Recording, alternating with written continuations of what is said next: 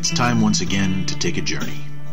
So turn on the lights, pull your chair up, get a little closer to the computer, and get ready, because the journey's about to begin. You find yourself alone, late at night, driving in the mountains of North Carolina. You're lost, you think to yourself, but no, something is calling you. Something is drawing you in.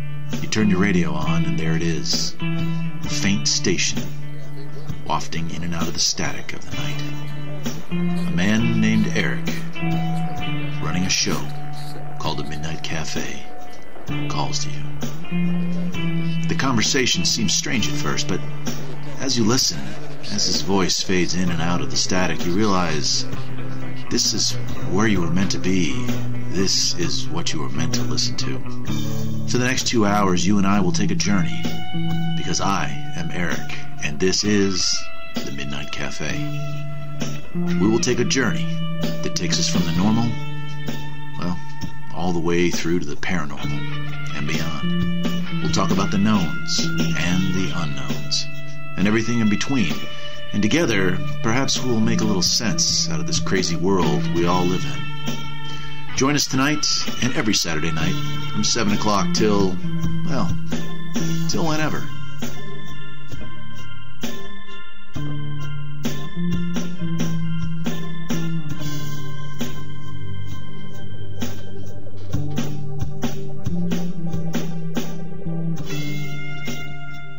Well, hello everybody. It is I, Eric, the owner of the Midnight Cafe, and with me once again, as always, Jason, a.k.a. Rockin' Woody. Hey guys, how's everyone doing tonight? How you doing tonight, Woody? I'm doing well. It's blocking me out of the chat thing. It's telling me I need a channel. I'm not sure what's going on with that. I banned you. You couldn't figure out how to do it with the phone, could you? That's right. I banned you. You're just being inappropriate, so I had to get rid of you. I'm sorry, man. My wife is inappropriate, Eric. Indeed. Hey, Eddie Fisher, hello from my pizza restaurant in Indiana. Sweet, man. Cool, man. Waverly's in. My gosh, we already got a phone call here. Hold on a second, Eddie. Oh. Eddie, I'll tell you what, man. Eddie, let me have you call in just a little bit, all right? I'm going to hang up on you for right now, but I'll take you in just a bit, okay? There's Rockin' Woody. I see you there. Yeah. I just got in, so I don't know what was going on with that. All right, Eddie, I see it's your first Midnight Cafe. Well, welcome to the show. We're going to be doing a little bit of news and a little bit of chat first, and then we'll go open the lines up, man. So just hang in there. I'm awesome that you're willing to call tonight, though. That's really cool. Yeah, that's great. So, yeah, last week I don't think we got any calls at all. It was kind of unfortunate. Yep. It's the first time ever. Nobody. Beluga Studio, welcome. Good to see you. Good to see all the folks rolling in. Well, we got a big show tonight. We had a little bit of technical difficulty before, so instead of pointing that way, I'll be pointing this way for a lot of the night because I've got another TV or monitor over here that I'm working off of because that monitor stopped working for some reason. I don't know. But anyway. It's a pole shift, magnetic field. Scroll up. Eddie says it said call. You're right. At the top there, it does say call us live. Yeah, I guess technically that's correct. False advertising. That's right, false advertising. Yeah, well, you get what you pay for here at the Midnight Cafe, and hey, nobody's paid anything, so. All right, well, I'm sure some of you all are probably here because tonight is going to be the big President CB Radio giveaway. We're going to be doing that at 8 o'clock live right here in the studio. And yeah, so we're really looking forward to that. Once again, I want to say thanks to the President Corporation for allowing me to have a raffle like that. And the President Bill is a really cool CB radio, so I hope whoever ends up with that really enjoys that, because I certainly am enjoying mine. But, Rockin', what do you got? Anything you want to add before we go on to the news? No, I think we're about good. Just glad to see everybody this week. Hope everybody had a good week. And yeah, we're looking forward to a pretty good show tonight. So. Old Frogman's chiming in here. You like the Radio Shack clip earlier on today? Miss Radio Shack? Me too, brother. That was from the heart, man, and it got a lot of positive responses. So I'll probably be making some more videos on that. That's parts 1 through 4, and covering some of the cool stuff that Radio Shack used to have out there. But Radio Shack was a sweet store. I did love me some Radio Shack. Yeah, I mean, they always had just the neatest stuff in there, man. It was just so cool. Anyway, it's probably the reason why I'm standing in front of you right now, or across this vast internet that we have between us. But to the news then, shall we? Let's do it. All right. So big week for news. Now, again, we've kind of shortened our news segment down, but there were two big things that happened this week that I felt like were worth talking about. So let me go right ahead to the very first one. And that is, you know me in outer space, so I love me some outer space. So once again, and this is like just really cool story here, but SpaceX put an Israeli private company's ship into orbit today. Actually, not into orbit. It's headed all the way to the moon. So That's this awesome. this is really cool. Just read about this yesterday. I was just super excited about it. But the basic story behind this is during the SpaceX program, where what was it, Project X? I can't remember the name of the project, but I think Google was putting up $20 million for, like, hey, let's be the first private company to get a man in orbit. Let's be the first private company to put a satellite in orbit, so on and so forth. One of those like deals they had going on was, I think it was $20 million to the first company that could successfully land a object on the moon, and it was like a rover. It has to move a certain amount. I think it's 100 meters or something like that. And unfortunately, no one was able to pull that off in time. The $20 million went back into the pool. But this Israeli company, this private company, worked on it anyway and perfected this design, paid SpaceX to have as payload and launch this booger. I believe it was on Thursday. And away it went, and it was a successful launch, which is really nice. And this thing is on its way to the moon. And it's kind of a really ingenious design. I don't know if I got a good picture here. Yeah, here's what it looks like on the ground. It's really kind of a weird design. So up till now, all lunar landers have come into orbit around the moon and then forced their descent. So they came in there and they drop onto the planet forcefully, and they have to use rockets and retro boosters and stuff to slow the descent and then land. And there's a variety of different ways to do this, none of which are easy. So what these guys have decided to do is that they'll just take the natural gravitational pull of the moon. So once this little object reaches lunar orbit, it's going to slowly circle for about 6 months, getting closer and closer and closer until it finally gets real close to the ground, and then all they have to do is straighten up its trajectory so it lands flat on the ground. And that's the idea behind it. It's Wow, that's really ingenious. Yeah, it really is. Totally different way. And the idea was, look, we can't do that for a manned space flight, but these folks are in no hurry. While the thing is orbiting around the moon, they're going to be taking all kinds of calculations and measurements, and I'm sure photographs and stuff like that. So they're not in a big rush, and so they'll let this thing play out. And you know what? Even if it crashes on landing, they've got 6 months worth of successful orbiting around the moon where they've taken all these measurements, and I call that a pretty good success rate. So Yeah, no, definitely. yeah, and then once they land, they've got this little sort of a rover that's going to come out. Now, instead of being a tracked vehicle or a wheeled vehicle like all the rovers that the Chinese or the Russians or the Americans have launched. Please tell me it's a drone. I wish it was. That would be really great. But no, this thing is like a hopper.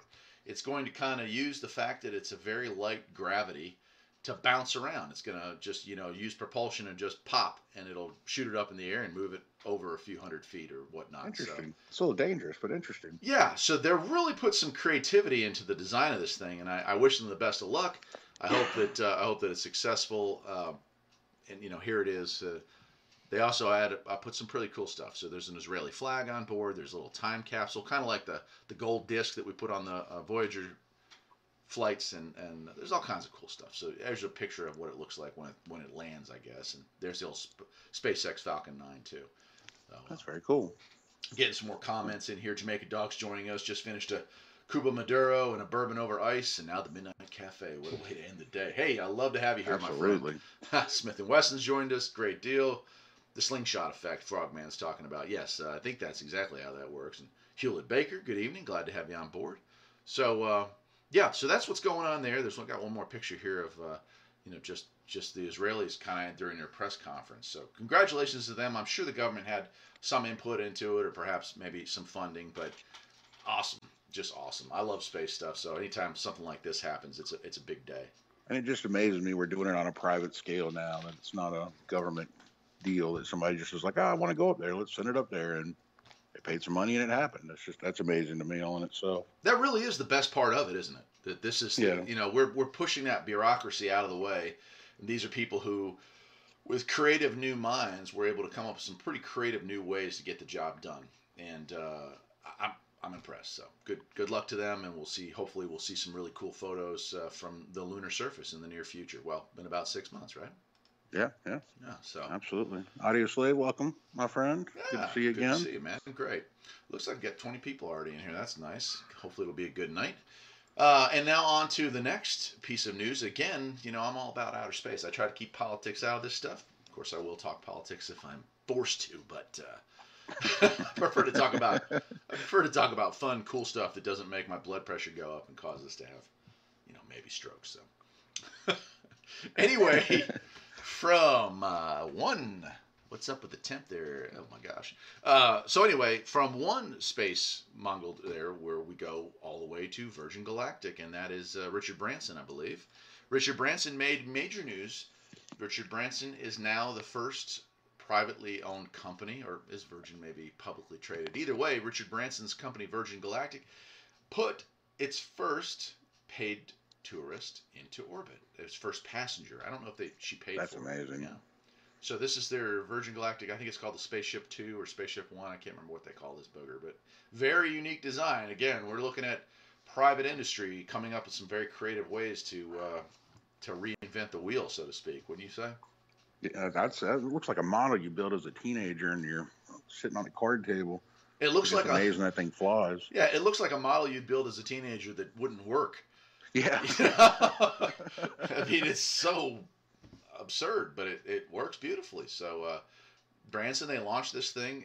This is they did have one of these babies blow up and wreck, and it turned out it was a defective component from another manufacturer. So more power to them. I know that slowed them down. They probably would have done this 2 or 3 years ago if it hadn't been for that. But here they are. Here's the crew in orbit. If you take a look there, that was low Earth orbit. They officially managed to pull it off. They got up. I think it was 82 miles or 62 miles, whatever the bare minimum of upper Earth orbit is considered. So, and that young lady there. This is the future right here. I mean, this is our tourists. People are going to start vacationing to the moon and stuff. I mean, pretty cool. A few years down the road, but I mean, it's really awesome.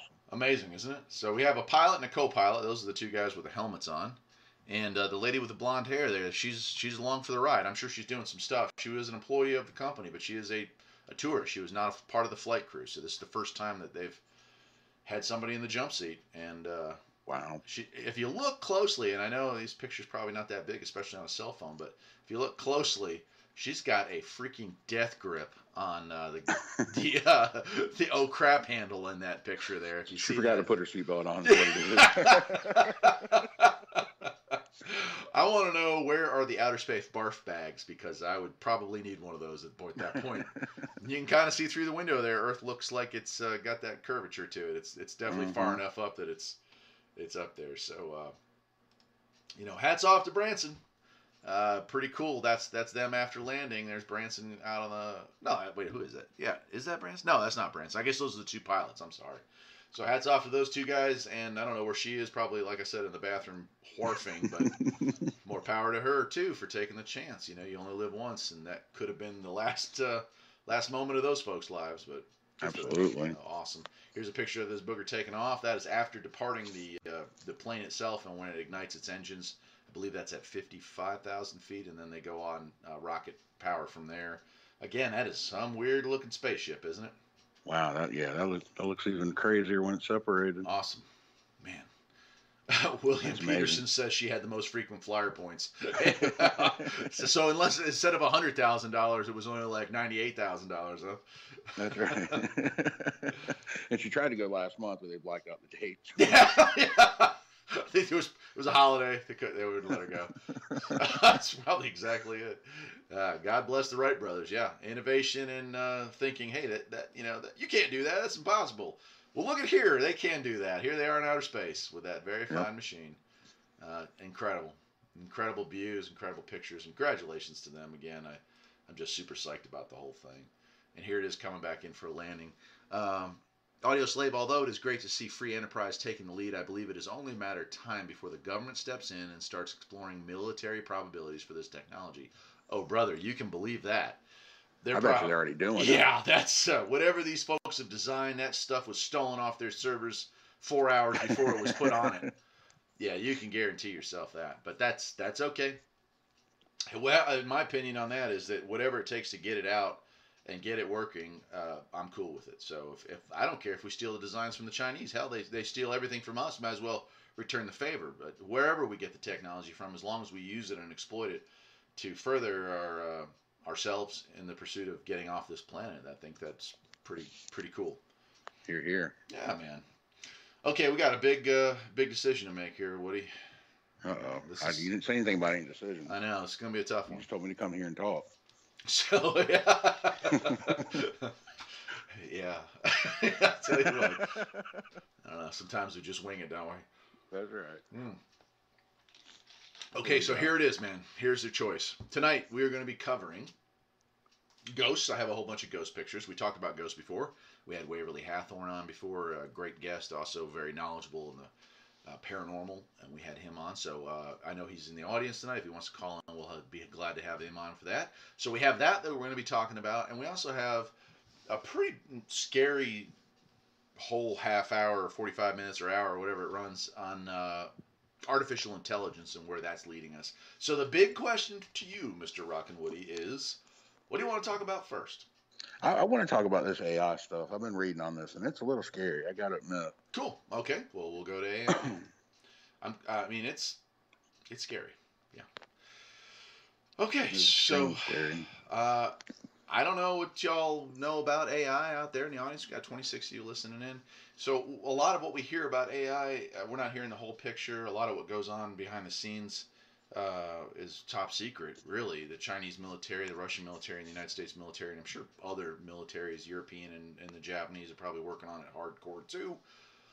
But there's some really scary things going on in the world of AI, and they keep trying to tell us that, oh, don't worry about it, it's just overreacting. But there are a few big players out in the AI field who are trying to warn us, or have tried to warn us, and up until now, they're really falling on deaf ears. So,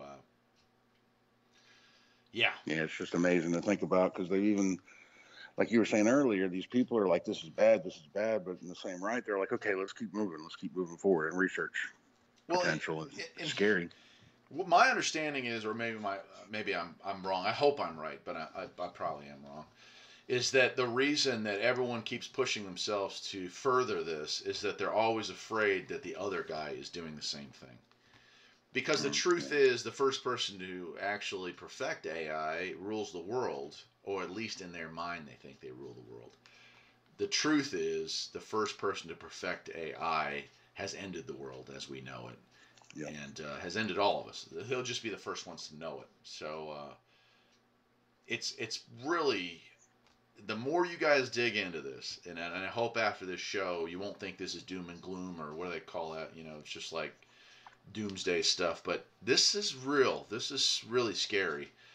About every experiment they do with these things gets worse and worse, and the reality gets scarier and scarier.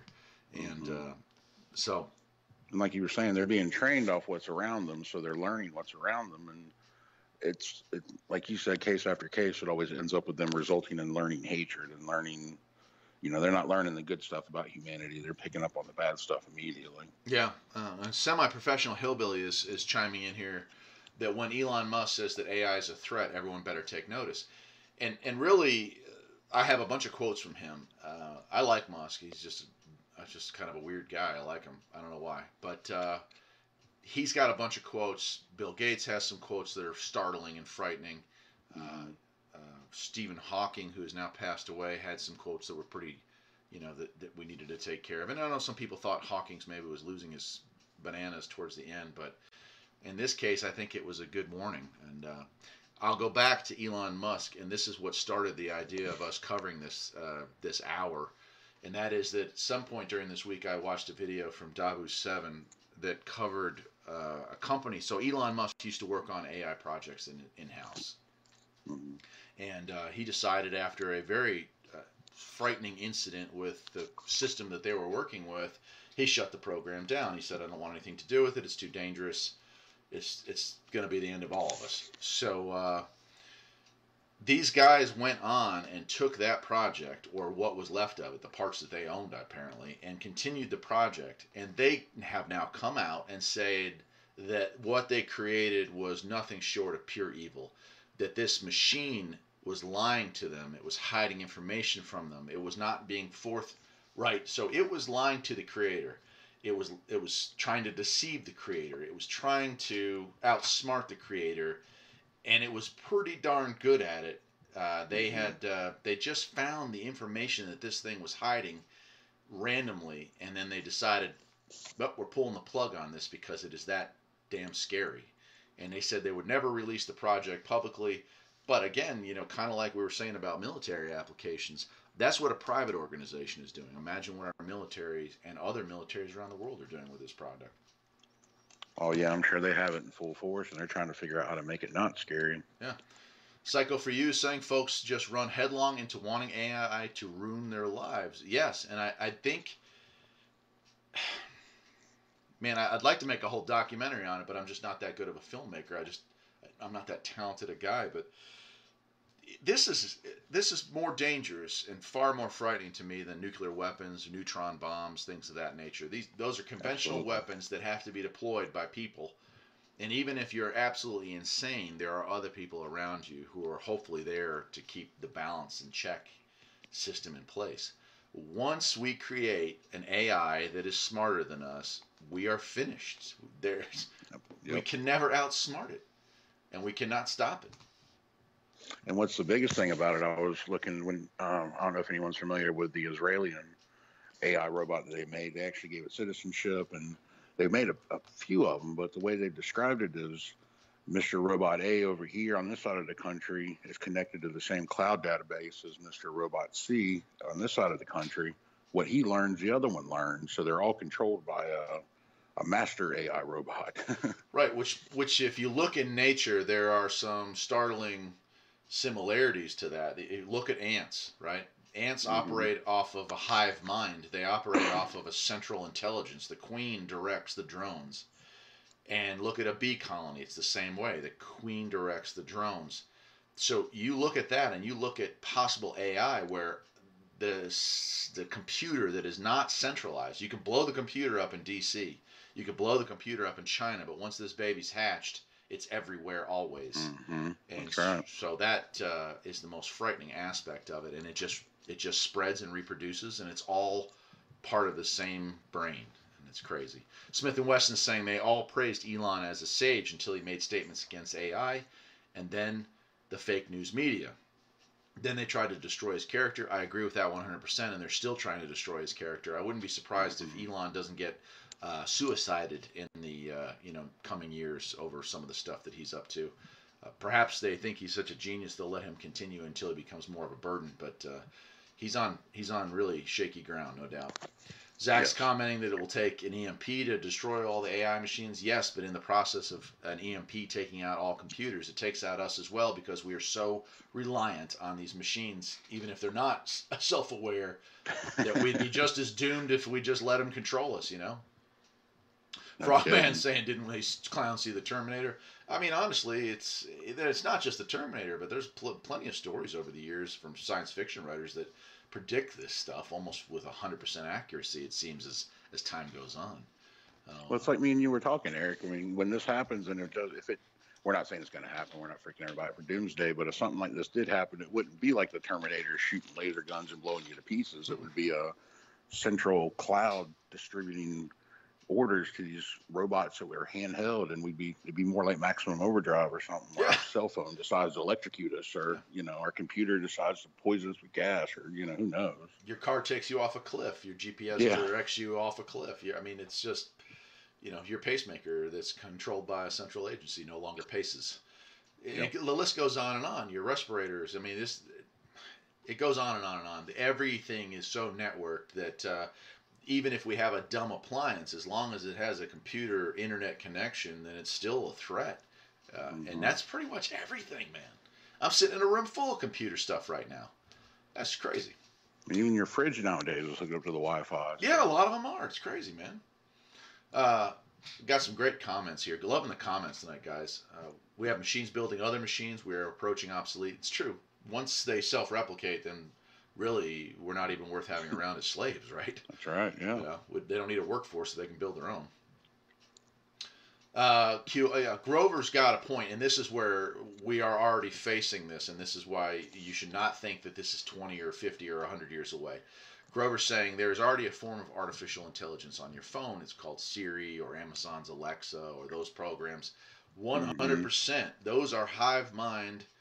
Those are learning machines that get smarter every day, no matter what they're telling you. And I'll tell you what, that stuff does scare me. Yes. They observe and they learn. It's happening. Well, they were saying 4 to 5 years is when they're planning to actually have a a robot that's as smart as we are. Yeah. I'm telling you, the day they flip the switch, it's over. Mm-hmm. It's like Skynet, the movie where, they flip the switch the second that thing becomes self-aware. The first thing it decides is, I don't like you people. I don't really need you around. So, and then it's over. So. AI is no match for natural stupidity. William Peterson's chiming in with that. My God, that might be the only way to save us. Is our own stupidity might be the only thing that saves us. God, I swear. What about Rosie from the Jetsons? She wasn't all that bad. Yeah, I'm okay with stupid tech. I just, I'm surrounded by computers, right? These computers don't think, and I don't fear them. I'm not a technophobe, I think is what they call that. But and I wouldn't mind having a robot that's programmed to do certain tasks. But if you allow that robot to be problem solving, give it enough memory and give it enough processing power, eventually it's going to solve us as the problem. Yep. And that worries the heck out of me. Michael Root's going to go unplug his microphone or microwave. Make sure you get the popcorn out of it beforehand, brother. So let's see here. Audio Slave, in my opinion, the key to much of AI is the removal of human response decision making from the loop. Think about it for a second. Missile silos, drones, those no longer require human touch anymore. And that's true. And I have a picture here that really drives that home. I'll bring it up here in a few minutes, and it'll kind of push that thought in, because this is what AI is thinking, and there's a part of us that's missing from that decision making, and that's going to be a big problem. So, yeah, absolutely. Jordan B saying Pandora's music platform has done a great job of learning what type of music I like. That's a great point of how AI is intertwined in our lives already. Mm-hmm. But what if it finds out when it does a great job of finding out how to get rid of you? Like a really great job. It knows what song you like, and it knows you'll go to it, and then boom.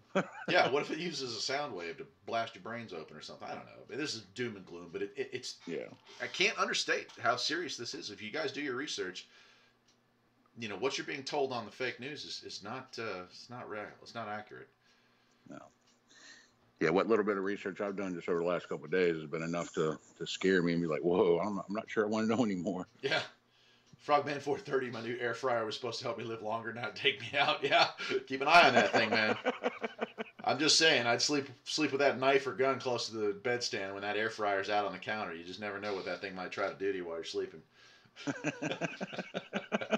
Eddie Fisher's going to wear a magnet necklace to keep him away. I remember those things. They were going to make us all stronger and stuff. They have the magnets around here and here. Get rid of my arthritis. Dustin Adams, how's my night going? Awesome. We're having fun so far. We've got 30 people watching. Loving that. And absolutely, we got a good show lined up tonight. Plus, we're giving away the CB, so I'm excited, man. Hewlett Baker says, by the time people wake up and realize AI is taking control, it will be too late to do anything about it. That's 100% true. That's exactly right. You will wake up and you will realize when nothing is working properly, but it's working, that it's over. And I don't know. I doubt they'll even make an announcement. I mean, whatever whatever we create is going to be so far removed from our human side, without having to deal with emotions and all the things that weigh us down as humans. It's going to make cold, calculated decisions, and they're going to be so rapid that no human on Earth is going to be able to keep up with it. Yeah, that's right. Something my professional hillbilly says, when the 5G network gets completed and it has worldwide coverage, AI will be ready to start taking over. I mean, it's true. We are kind of laying the groundwork for it. Yeah. Beluga Studio says it's a tough one. It sure is. Yeah. So here are some of the companies. There's a lot of them. These are just the ones we know of, but I guarantee you most of them start with military contracts. But these are companies that are all individually working on AI as we speak. Now, these are not evil people, and these are not evil companies. I certainly am not putting this up here as we need to shame these folks or anything like that. I'm not that kind of guy. These are people who are doing what they think is the right thing. I just happen to think that it ain't the right thing. But as you can see, there's quite a chart there, and that's just the companies that we know of. Again, most of the real hardcore AI that's going on right now, or AI research is happening in military contracts, not even being talked about. Obviously, IBM has Deep Blue, I think, is their AI learning system, the one that beat everyone on Jeopardy. Right. And Alexa and Siri, those are Amazon and Apple, and those are obviously AI. But we're seeing like the consumer end of the AI. But believe me, there's a whole lot more to it that's not consumer driven. So we got that going on as well. Go ahead. And the consumer end is how they're getting everybody into this. I mean, it's making it so much easier to have that thing that likes the music that and it learns how you talk and learns your words and all that stuff. I mean, it's very convenient. Yeah, it is. That's how, okay, so you were talking about AI being, how's it making its decisions, and when we take the people out of the loop as far as missile launches and stuff like that. Here's a great picture that really sums it up. So I have my AI self-driving car, and it runs into a problem that has no solution. And for those of you who are Star Trek fans out there, it's called the Kobayashi Maru, right? Mm-hmm. So the Kobayashi Maru is the no-win situation. Here's a no-win situation. We have a kid who is running across the street chasing a ball. Obviously, we want to avoid him. We have a gas tanker directly in front of us that is going to collide with us and cause a massive explosion if we hit it. That is a definite issue of self-preservation. And on the right, we have an old man trying to cross the street who's not paying attention. So we have another ethical dilemma. So what would you choose as the person, right? What do you choose? If this is a no-win, what would you do? I wouldn't even know, man, to be honest with you. Yeah. I mean, because if you hit the tanker, all of you are dead. So true. I guess, yeah. If you plow forward, you're taking all of them out because you're going to blow the tanker up. So you take out the old man or the kid? What you going to take out? I'd have to go for the old man. That's what I would do. But I wonder what a computer would do. Old man lived a good life, exactly. So we're looking at, if I have to make a choice between a young person and an old person, I guess the old person's lived hopefully a life, at least hopefully a good life. But Smith & Wesson says, floor it. Floor it. Oh, boy. Let's screw with AI. Strap your smartwatch to a squirrel to make a dog says. Yeah. My Alexa just said that is not a name I will respond to. What the frick? Wow, that's weird, man. Kirk cheated the test. Yes, he did. But in the real world, as we know, we can't change. A situation like this is something that is certainly possible that a human will face. Also, certainly possible that AI will face this. And I just worry. Logical and ethical. So what are we going to do with this? I don't know. Yeah. So let's get on to some of this horror story because there's a lot of quotes here that will just blow you away. Here is the first one. Elon Musk, Austin, Texas, 2018. Mark my words, artificial intelligence is far more dangerous than nukes. That's from a guy whose company spends an awful lot of time, research, and money developing artificial intelligence, including his cars, which are self-driving cars. More dangerous than nukes. Yeah. It's kind of a bold statement. It is. And he's a pretty smart guy, so you have to wonder, does he know more than we know? Or, he would have to. He would have to think he knows something anyway. Yeah, he's right up against it. He's right on it. So, Grover's saying, in your opinion, artificial intelligence is not necessarily going to be all bad or bad. People are just as terrified when electricity was first demonstrated. Yes, definitely. I agree that this could be fear mongering, but I also, my gut tells me no. And when smart people around the world like Elon Musk and some of these other ones that we're going to come up with also say the same thing, it tends to lead me towards that. Think about it this way, Grover. Do you think you could reason with an alligator? An alligator is a machine that just kills. It kills because that's what it's designed to do. It kills because it's its purpose. It kills because it doesn't feel sorry for you. It doesn't understand that you have a family you have to go home to. It's just an alligator's an alligator. It eats you. And there was an old saying about I think it was a scorpion and a fox, maybe it was. Do you remember this story, Jason? I don't, not top of my head, no. This is crazy old story. I'm going to try it. I'll probably butcher the heck out of this thing, but there's a scorpion and he's on a rock and the river has risen and the scorpion can't get off the rock. And a fox swims by, and the scorpion says, "Would you please take me to the shore?" And the fox says, "No, I'm not going to let you climb on back of me because I know you're gonna sting me and I'll die." And the scorpion tells the fox, "I'm not going to sting you. I would kill myself if I stung you. That wouldn't make any sense. I promise you that if you just take me to the water's edge, I'll leave you be." So the fox thinks about it, and the fox says, "Okay, fine." And he swims over, and the scorpion climbs on top of him, and they start swimming away, and the scorpion stings the fox. And the fox looks at the scorpion and says, "Why did you sting me? Now we're both going to die." And the scorpion looks at the fox and says, "Because I'm a scorpion." Yeah. And that's it. I mean, Okay. a killer is a killer. A machine that's just calculating is just calculating. We can't really blame it for what it's going to do. It just is what it is, and it's going to eventually decide we are a problem that needs to be solved. I can't think of it any other way. I hope I'm wrong, but I'm not. I mean, even if you break it down to the human aspect of it, I mean, say AI is fine, but all these AI is still connected to this cloud. A human can get in there and make it not fine just as well. It doesn't necessarily have to become self-realization on its own. We're just as evil as anything else. Yeah. Eddie Fisher saying, but they didn't have podcasts to discuss the new innovations of electricity.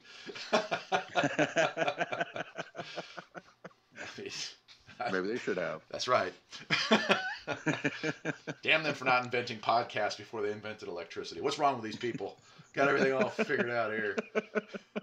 Beluga Studios apparently has heard that story. He says he believes it was a turtle. And maybe it's probably been told many times, but I do remember from my youth, and it struck me as an interesting tale. Cat lovers joined us. Good to hear. See you, cat lover. Thank you. Semi-professional hillbilly said electricity can't just decide to kill you on its own. That's a very good point. Yeah, and that's where the real fear is that my laptop or my computer, these things, my VCR over here, it can't decide that it wants to kill me. It might kill me. Maybe I touch it and it's got a short in it and I get fried, right? It might kill me, but it can't decide to kill me. And that's where AI is the bigger danger. Mm-hmm. Smith & Wesson saying when a guy who the U.S. government pays to shuttle their secret satellites to space on his own rocket says, "Be aware," it's best to listen for a minute. Yeah, and that's what I'm talking about. And here's Hawkins. And I know Hawkins has passed away. And again, I know there's some folks out there that think maybe the last year or two of his life, he was kind of hitting, maybe not on all 8 cylinders, but success in creating AI would be the biggest event in human history. Unfortunately, it might also be the last, unless we learn how to avoid the risks. And I don't think we're ever going to avoid that. And here's another quote from Eli. Well, that's the same quote. Yeah, potentially more dangerous than nuclear weapons. And that's what I wonder, since he left it that vague, that avoid the risk, and everyone's going to think we can avoid the risk. Yeah, well, I can control it. It's like people who get a Bengal tiger as a pet. When it's a kitten, they get a little kitten. Freaking, it's a 500-pound tiger. No, this thing loves me, man. This has been my best friend. Look, and they'll show, oh, look, I can walk up to it and scratch it on its chin, and it loves me. And then it eats their kids, and they're like, I can't believe it did that. Really? You can't believe a Bengal tiger ate something. I mean, it's kind of what they're designed to do. It's kind of what they are, who they are. It's kind of, Yeah. Wow. Exactly. Acting surprised is maybe not. Maybe they are surprised, but they probably shouldn't have been surprised. John D. Good. Go on, man. I was going to say, John D. said, good evening, all. Yeah. Welcome. Glad to have you. Grover QLD said humans can be just as scary as AI. Look at World War II. I agree. And, that's like I was saying earlier, if you put them all together and give it an AI big brain, a human could do just as much damage as the AI could. We can. The difference is that humans are emotional creatures, so eventually, we can be swayed. And, maybe some maniac like Hitler can't be swayed, but eventually Hitler took his own life. Do you think AI is going to be like, I'm losing this battle, I'm just going to give up? No, it's just another problem it needs to solve. And because of the speed at which they can operate, I don't think it would ever really be losing the battle. I think from the second it decided it was in a battle, it would win. Mm-hmm. Absolutely. Cat lover, thanks for pushing for the thumbs up. I agree. I push my thumbs up. Everyone else out there can do the same. Eddie Fisher, thank you, sir. Audio Slave says it's important to remember that many inventions / discoveries are only side effects of the experimentation. artificial intelligence may be derived from a lucky lab experiment and not human intuition. That's actually a very, very, very good point. Yeah, so we might release the genie out of the bottle without even realizing we had the bottle on the table. Very good point. Yeah, extremely good point. This Smith & Wesson saying AI was part of World War II. Microsoft's Watson AI computer was used to select and organize number for the camps. Really? I had no idea. Huh. Very interesting. 1939, Poland. I'll have to research that. That's, a matter of fact, I'm going to make a note of that right now.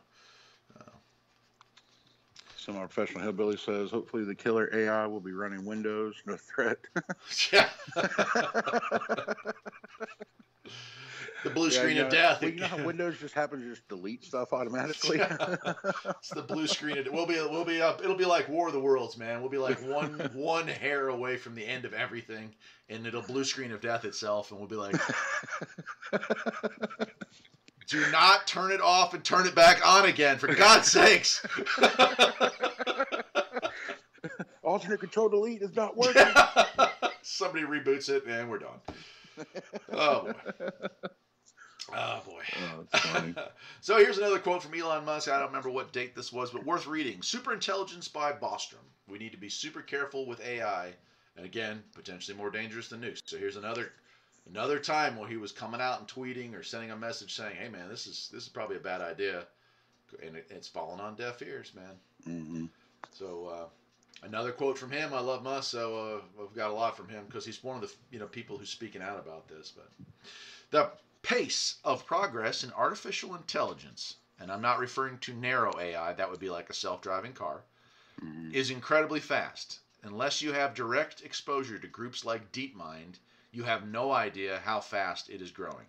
It is growing at a pace that is close to exponential. The risk of something seriously dangerous happening in this 5-year time frame, 10 years at most. I don't know, man. So we're looking at 4 to 9 years to go because this was last year.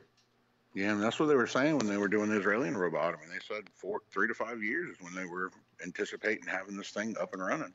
That's my, unless I get hit by a bus or die of cancer, that I should be here in 5 years. So I guess I'll get to see the bright white flash in the sky as they decide to blow us all out of here.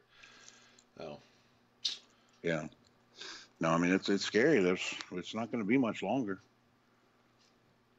They've already got them. I don't know if you can do some research on it. You can look for Sophia for Israeli. I mean, they look like humans. They really, truly do. Yeah. I don't know. I mean, we got 3040 in here. If this isn't giving you just a slight bit of chills, it really ought to be, because this is the guy who's real close to this. This isn't some guy speculating. This isn't some guy like myself who's just sitting here being a computer keyboard warrior and pontificating or whatnot. This guy is in the mix, deep in the mix, and if he is throwing out these red flags, I think we should be listening. Yeah, I agree. I completely agree. All right, here's another one from him, and these aren't all from Elon, but I've got a bunch of them in a row from him, so we'll pull this one up here. Elon Musk's AI is our greatest existential threat. That's right. Not Ebola, not AIDS, not war, not nuclear weapons, not chemical weapons, not terrorists, nope, not global warming or climate change, but AI. I'm increasingly inclined to think that there should be some regulatory oversight, maybe at the national and international level, just to make sure that we don't do something very foolish. I think there's a potentially dangerous outcome there, and he was referring to Google's DeepMind, in which he invested and is keeping an eye on things. So here he is again, guys. I mean, he is, without divulging classified information, he is trying his hardest to make people aware of this, and no one cares. No one's paying attention.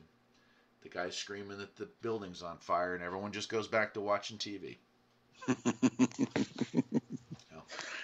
Let's see. There's a little bit of back and forth there. Eddie Fisher said, yeah, apply AI to finding a cure for cancer. Right. So there's definitely, and that's where he was talking about narrow AI. So a self-driving car, something that is trained to learn to expand on a certain set of skills, is dangerous, but nowhere near as dangerous as these DeepMind projects or the series where it's like, I want you to be able to answer everything.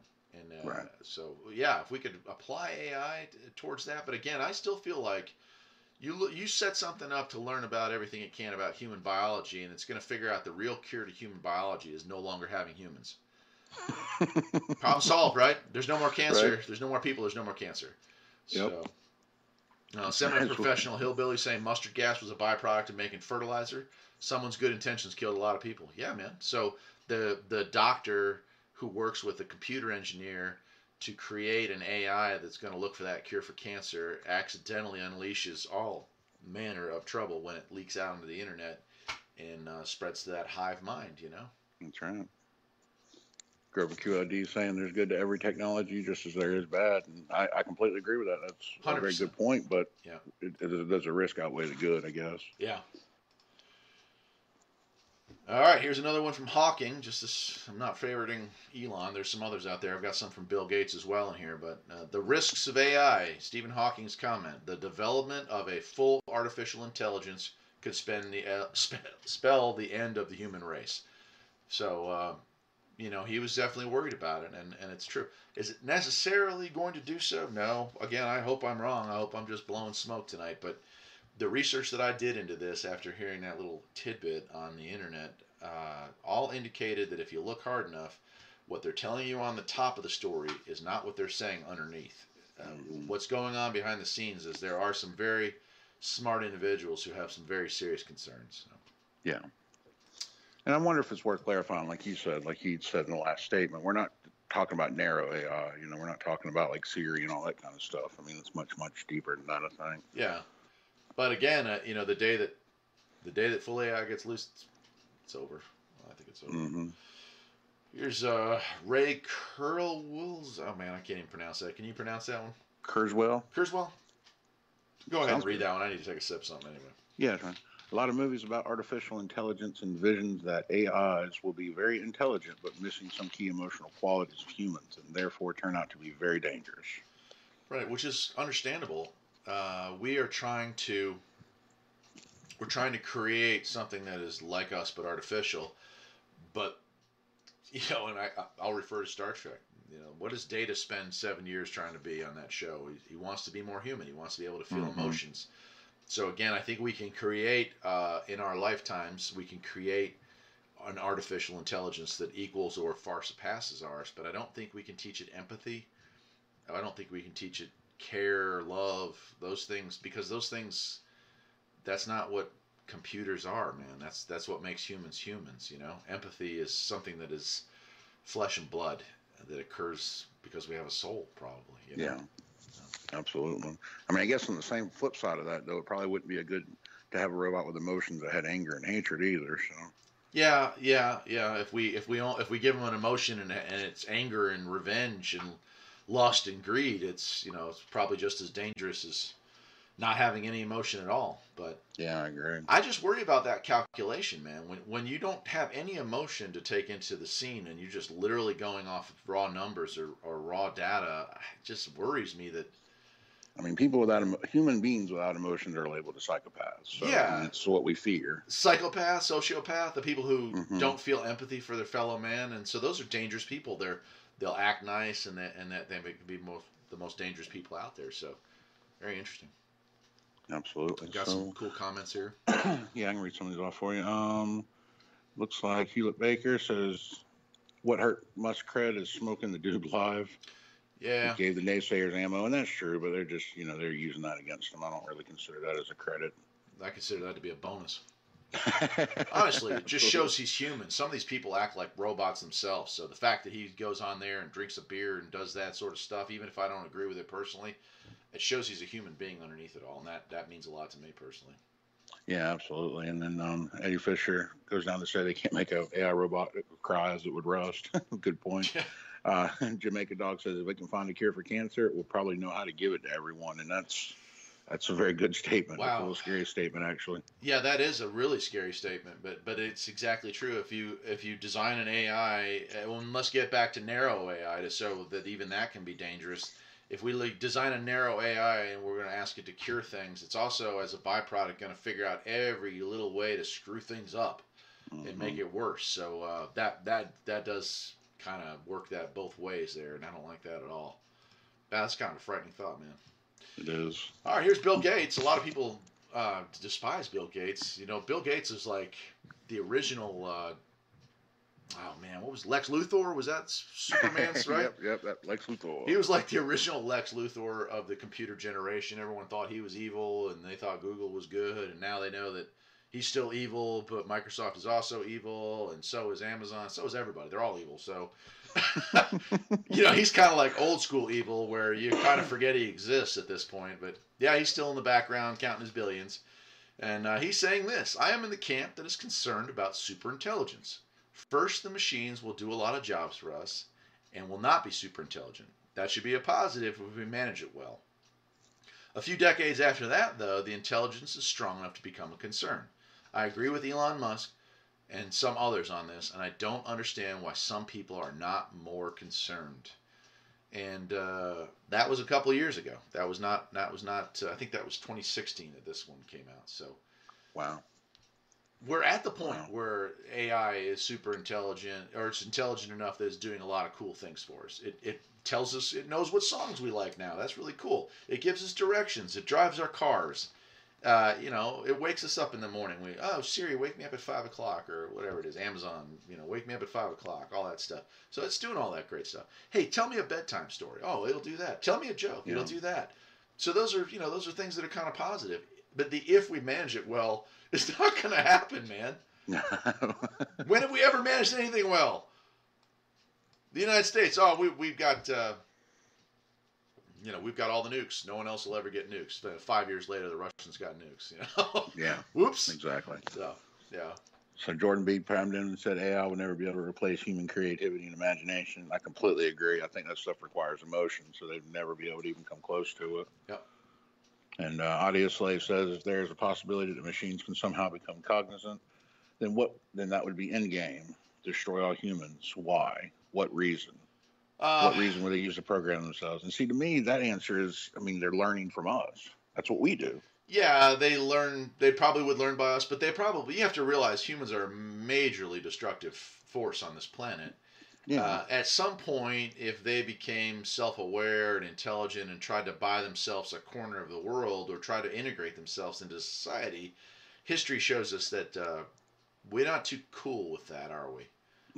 We don't really get along well with others. Most of the time, we don't really even get along well with ourselves. So I could definitely see it becoming that, and that's going on the premise that AI becomes self-aware, becomes, an integrated part of society without deciding to wipe us out immediately, but just decides, yeah, sure, we love living with the creator, let's do this, let's hang out, let's drink a beer or whatever, and 600 years down the road, it's all of a sudden like, we really just want more space to breathe, and then we decide to duke it out. But I think it'll happen in a blink of an eye, man. When it happens, it'll be so quick, we'll just be taken completely off guard by that. Yeah. All right, we got a few minutes left. Do you have more quotes? Yeah. Let me if you want to open the phones up or something, I know we had a couple people itching to call. Just a couple of these doom and gloom, and then we'll go to the giveaway, and then we'll take calls and go on to ghosts because it's a little bit more of a fun background. Okay. So here's a picture of kind of the distant future, or our replacement staring at us and wondering, did they do the right thing, right? Primitive humans. Yeah. Star Trek brought this up. If it becomes self-aware and doesn't try to kill us, do we treat it like a life form and give it rights? I believe if it does, we would. I believe there would be some issues with that. And of course, then the problem is they're going to be vastly superior mentally and probably physically to us if we give them bodies. So it would immediately become an issue with anger between humans and these creations. So. I don't know if anyone out there's a game called Fallout that actually addresses that. In that game, there's a society that gives the robots rights because they're full of droids and stuff like that. It's an interesting thought. Yeah, and Hewlett Baker saying the Borg from Star Trek would be a good example of what AI might do. Maybe they won't destroy us, but maybe they will literally make us part of them. So half biological, half robotic. They might see us as a resource or as an energy source or whatever. There's a lot of possibilities there, but I don't see it being real positive. I'm not even going to cover that one, Jamaican Dog. I'm just going to skip over that because that'll probably demonetize. We're not even monetized. They'll figure out how to less monetize us if I say that out loud. The AI would base its decisions off the fake doctor data compiled for the purpose of facilitating control by the current power structure and would seek the same end game. Yeah, I could go with that. Yeah. That definitely seems reasonable. Agenda Well, they have 21. reports. Oh, go ahead. Go I ahead. was just saying they have reports now. That's what the first AI was doing, was trying to create writings like a human would. And what they fed it like 8 million websites to determine. And the writing that came out was very fluent, very clear, and very well written, but they couldn't distinguish between real and fake. Just so weird, man. So scary. All right, guys. So tell you what, we are about 5 minutes out from the drawing, and I'm going to cut to some music, and I'm going to dig in the pile and pick out a name. And when we come back, I will announce the winner, and then we will go on and open up the line. So if you want to call in, that'll be awesome. Let me go ahead and do that right now. I'm going to go ahead. Give me hold on one second here. Sometimes when you don't have I need a studio director here. That's what I need. But Psycho for you. Fallout 4. That's what I was talking about. Cool, man. All right. I'm going to play a song, and then it's time for the President Radio giveaway. Right on, brothers. Hang tight, and we'll be back in just a few minutes.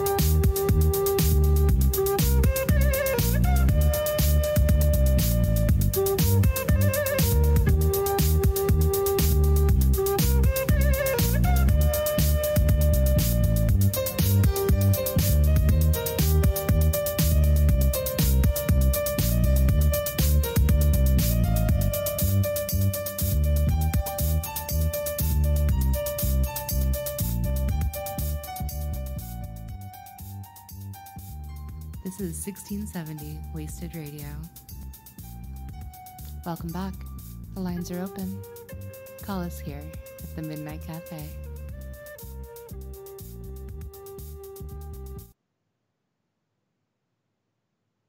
Okay, well, we're back, and it is time. Dun, dun. It's time, man, buddy boy. Look at that. The President Bill, FCC US approved. AM radio. The winner has been chosen. Are you guys ready? Well, let's see. What time is it? I'm supposed to do this right at 8. Well, it's like 7:59 in a bit. So I'm going for it. I have pulled the name out of the hat. The name is Mitch Henderson. I don't believe Mitch is listening tonight, but I will be sending him a message. It's a great picture, you, Eric. That's it. That's me with the best smile I could muster at the moment this picture was taken. I apologize. That's what it is. Mitch Henderson, if you're out there, if somebody knows Mitch, let him know that he is the winner. As soon as I get off of here tonight, I will notify him via email on the other channel. But I can't have both the Farpoint and the Midnight Cafe running at the same time. So there it is. But Mitch, congratulations. And I'm really, really, really super happy that the President Corporation contacted me to do this for them. Man, I'm nobody. Honestly, nobody. And for them to have reached out to me and offered to send this out so I could do this with the channel was a big deal. I hope Mitch enjoys the radio. I know I love mine. It's been great. I put it in my wife's car. We used it on several trips. The New York antenna, I finished that range test on it, and I think you guys will be happy with that when I upload that. But to everyone out there, sorry that you did not win. There were over 400 people that entered this thing. I about wore out the printer ink and my fingers cutting with the scissors, getting all those into that hat. But there it is. Mitch is the man. Congratulations, Mitch. Mitch Henderson. So there it is. And you know what? If one of y'all wants to go find his comment on the other thing and let him know that he won, maybe he'll log on here before the end of the show and let us know that he's the winner. But I can't do that right now and do the show, so I'll have to leave that, baby. Congratulations, Mitch. The President Bill FCC is going to be on his way to you, and you'll love it, man. So that's that. So awesome. Exciting. Good deal. All right. That was it. I know. That was kind of anticlimactic, to be honest with you. I wish I had like sound effects for a drum roll or something, but that was it. That's all. I should have done one in for you, Eric. Yeah, man. I don't know. I guess that's what you get when you get it for free. I don't know. Anyway, so we count on the listeners to have an imagination. That's right. Yeah. Put that disclaimer at the entrance. Should have just felt that rolling, right? Oh boy. Okay, so the lines are open, and ghosts, and more ghosts. So we had this conversation when we were in person a while back, and I really enjoyed that, and I wanted to do something like that again. And because I just love ghost stories stuff, Yeah, I mean, how can you go wrong with ghost stories? Yeah. Art Bell's Ghost to Ghost episodes were always my fave. Just love people calling in with scary stories. So I hope a couple of you will call in with some good scary stories. And I have one or two of my own I might share. But this picture right here is one of the first that I came across. So I don't know if y'all are familiar, those of you on the East Coast anyway, or within a couple hundred miles of it. But this is Gettysburg, Pennsylvania, and it is one of the coolest places. Just American history, and just has a certain vibe to it. In fact, I was very, very close to moving there myself a few years ago before we came up and bought the farm up here. Wait, isn't it kicking a can and buying the farm? I think those are ways of like saying that he died. But I did not die. I just literally bought a farm. So, yeah.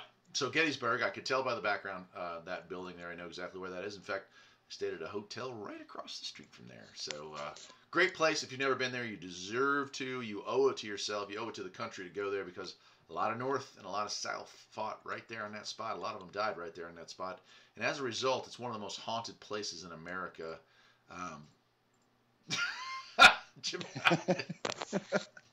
Jamaican dog. No ghost would be caught dead in that dress. Hey, man, this is the 80s. Look at that curly hair. That's a great photo. I think that maybe they were talking about the ghost being that smudge over to the right there, but I don't know. So, again, now, look, I'm not making any claims that any of these are genuine or authentic. This is a debate. This is a discussion just about some of the fine photographs I have found online. If you have photos and want to share them with me, you're all more than welcome to do so for a future show. But we're just going to roll through some of these. And again, the lines are open. You can call us via Skype at Live, the Midnight Cafe. And hope to hear from some of you. I know one of y'all was trying to call in earlier, probably dropped off already, but probably. I think he was still here. I saw him. Yeah, I thought maybe going back to making pizzas or something because he was saying he's had a pizza joint. So, oh yeah, Eddie's there. Yeah. I found Mitch Fisher's thing for you. I let him know, so maybe he'll come on. Cool, man. Awesome. Good, man. So that's that. So the lines are open if you want to call and just discuss ghosts in general, what your thoughts are. We had talked with Waverly about this, his feelings, and we were discussing maybe that some of these, might be doorways into parallel universes or doorways into another timeline. So what we're seeing may not actually be a ghost, but maybe just us seeing through that dimension and into another timeline. So. And up until we had that discussion, that's a theory I've never really considered before, but I really like that theory. I like that idea. Yeah. Seems very probable and very realistic. Yeah. Oh, Waverly's chiming in that he's having some problems with his Skype. That's okay. I actually had some weird issues with ours earlier on, but we got it straightened out before the show, thankfully. So, yeah, I can tell you this. So going to Gettysburg is almost like a religious experience in a way. You definitely feel that it's hallowed ground in town. It's a beautiful, safe place to be. A lot of nice families wandering the streets. A very safe place. So a lot of cities or tourist areas can be kind of dangerous or tourist traps. And while Gettysburg does have some of that going on, a lot of what I saw there was just genuinely nice people and genuinely nice stuff. Real safe. You could go out at midnight and walk the streets and not have to worry about running into any problems. Of course, PA has concealed carry reciprocity with North Carolina, so I had that going for me. If someone had attempted to be a problem there, there'd have been one more in the list of the dead at Gettysburg. So, anyway, a little off topic, I guess. Okay. This was really cool. I actually saw this on another YouTube video, but I found the still frame off of it and brought it up here. So this is a wedding photo. And, they blurred out the faces of the people because that's, just being nice. But so if you take a look at this picture, it's Mitch Henderson. Yeah, Mitch Henderson. Somebody was asking. Yeah, John Flushing. So if you take a look at this picture, what we have here is like this really weird kind of, I don't know. What do you think of that one? Can you see that one yet, Woody? Oh yeah, you're talking about a little black figure right in front of the yeah, it's got feet and it's got like sort of an arm, but it doesn't have an upper torso. It's almost like whatever was there was kind of materializing or half materialized. And according to the backstory on this one, the people in that picture, there was no one there wearing all black. And you would think, who'd be wearing a black gown at a wedding, right? So, very unusual photo. You can see the camera off to the right, just the lens and the tripod of the camera. No one remembers anybody being in the picture. There was no one, there when these pictures were being taken. So, there's clear distinction of feet there. It's very strange. So, no explanation as to what that was. Some people saying they thought, well, it could be a double exposure, but this is the digital age. It's not really, that was okay when you double snapped on old film, but digitally it's not usually going to have artifacting like that. So very interesting. Jamaica Dog says it's a hog in a trench coat. Wow. It's the best dressed hog I've ever seen. Semi-professional hillbilly said we still have a full-service gas station in town. If that's not a ghost, I don't know what it is. Holy cow. Wow. That is a ghost of a long, long, long, long time ago, because you don't see that hardly at all anymore. No. That's cool. Wow. Yeah, I'll snap a picture of that. I'd like to see that. So. Yeah, I would too. Well, everyone, we got 36 people here right now. What do you all think? What do you think of that one? Do you think that one's real? You think that's just a camera issue? Or what do you think you're looking at there? Is that maybe something sliding in and out of our timeline? What do you think the possibilities are? How about you, man? What do you think, Woody? I don't know. I'm kind of looking at it. I'm trying to determine the shoes. I'm trying to see. They almost look more modern, but yet the right one almost looks like a woman's heel, but the left one looks more like a sneaker. I tried to look at it to think like, well, it's maybe somebody who bent over and you're just seeing a blur, like they bent down to pick something up, but you don't really see arms, you don't see hands, there's no pink anywhere, it's all black. It's really a strange photo. The first thing I think about is death. You always see him in a black robe. That's kind of what that looks like. I'm curious what the future was for everyone in that photo. Actually, kind of right. It is a little bit spooky. And, I can say this. So I think like childbirths and weddings and funerals are probably places where if ghosts are a real phenomenon that are really our spirits of the departed coming back, that those would probably be the most likely places where those people would pop back in, Like if somebody's getting married, you'd be like, wow, I'd love to go see the family. And so you might make an appearance there. Whether you meant to make an appearance there is, I don't know. But you might, as a spirit, visit that kind of a situation. So. And it kind of looks like might be in the country. Maybe that was an older place. And like you said, it could have just been a switch between timelines. We just happened to see that little bit of what was going on there at that time period. Yeah, that building definitely looks like an older barn or an older building for sure. Well maintained, no doubt, but yeah, it's beautiful. So, Hewlett Baker saying it looks like the kids are looking It at does. the figure. Yeah. They do. And you know, what they say is it looks like a lot of times kids can kind of see it. You know, you've heard stories about people, oh, that's my imaginary friend so-and-so. He's standing right over there, you know, and adults can't see it. And we just think, well, it's just an act of imagination. But sometimes makes you wonder if maybe they are seeing these spirits. My son scared me a few nights by saying he saw something over there. Somebody was standing there, and it gave me the chills. That is weird, man, isn't it? Mm-hmm. Extremely. Yeah, I recall that a few times in my life where people are like, yeah, the kid said he saw something. It's kind of spooky. Looks like a waving bear, yeah. A midget with scoliosis dabbing. Interesting. That is interesting. All right, so let's move on to the next one here. It is kind of creepy. I agree with that. It's definitely creepy, no matter what it is, if it's real or fake. All right, this one's from overseas, and this one's floated around the internet. Some. Oh, got a phone call. Hold on, I'm gonna take this call. Okay, Jason, you know how this can work out. Yep, I know how it goes. All right. How do I add? Hey, Bill, how you doing? Not too bad. How about you? I'm doing all right. Jason, you still there? I'm here. Can you hear me? Wow, it's a miracle. Everyone's online? I think so. There, you got me? Wow. Well, Can you hear me? Yeah. Miracles never. Perfect. Yeah, that's a first. Yeah, it never worked on the first try. Right? Yeah, that's awesome. That was quick, too. Well, good. Normally I have to plug someone in. Yeah. Well, I am glad that you joined us, man. It's good to have you on the show again. Yeah, glad to call in. Interesting topic. Yeah, And I'm no expert on it. I've never. I'll be honest. I've never seen a ghost. I have questions about it. That's primarily what I call in for, is to run some questions by. Well, let's hear it, man. Sure, yeah, absolutely. So I always wondered why, like ghosts seem to be more active at night. That's a good. That's a good question. Good question. I don't know the answer to that, and maybe it's possible that solar radiation might affect the ability for them to materialize. This is just a thought. I don't know that anyone's done any research on that. But if we still have Waverly, at least in the comment section, he's not able to call in, but he's kind of our resident expert on that. Maybe he can chime in on that one, because that's a really good question. You're right, though. I know. I'm trying to think in my own life if I've ever heard people talking about seeing a ghost during the daytime, but it's either always around dusk or late at night. It does seem to be that way, doesn't it? It really does. Yeah, that's a great point. Huh. Very interesting. I wonder if maybe you can see them better at the night, maybe because of the sun, or you can see the shift better. That could be possible, maybe. Yeah. Audio Slave is chiming in. If communication is the intent of a spiritual being, then why not just use speech? The message may be totally unclear when the apparitions appear, but a haunting voice, it's kind of hard to forget those. Yeah. Yeah. Wow.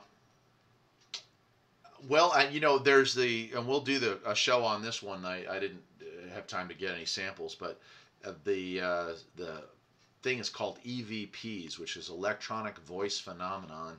So there are ghosts that attempt to, or entities, or whatever you want to call them, or maybe it's just a natural phenomenon that manifests as a voice. But if you put a tape recorder or a digital recorder in a room and leave the building, and then you come back later on and review that audio, sometimes you will pick up voices. Sometimes you'll get people talking. And we've done that. We've been successful with that. Yeah, we actually have done that. So, Have you ever heard of that, Bill?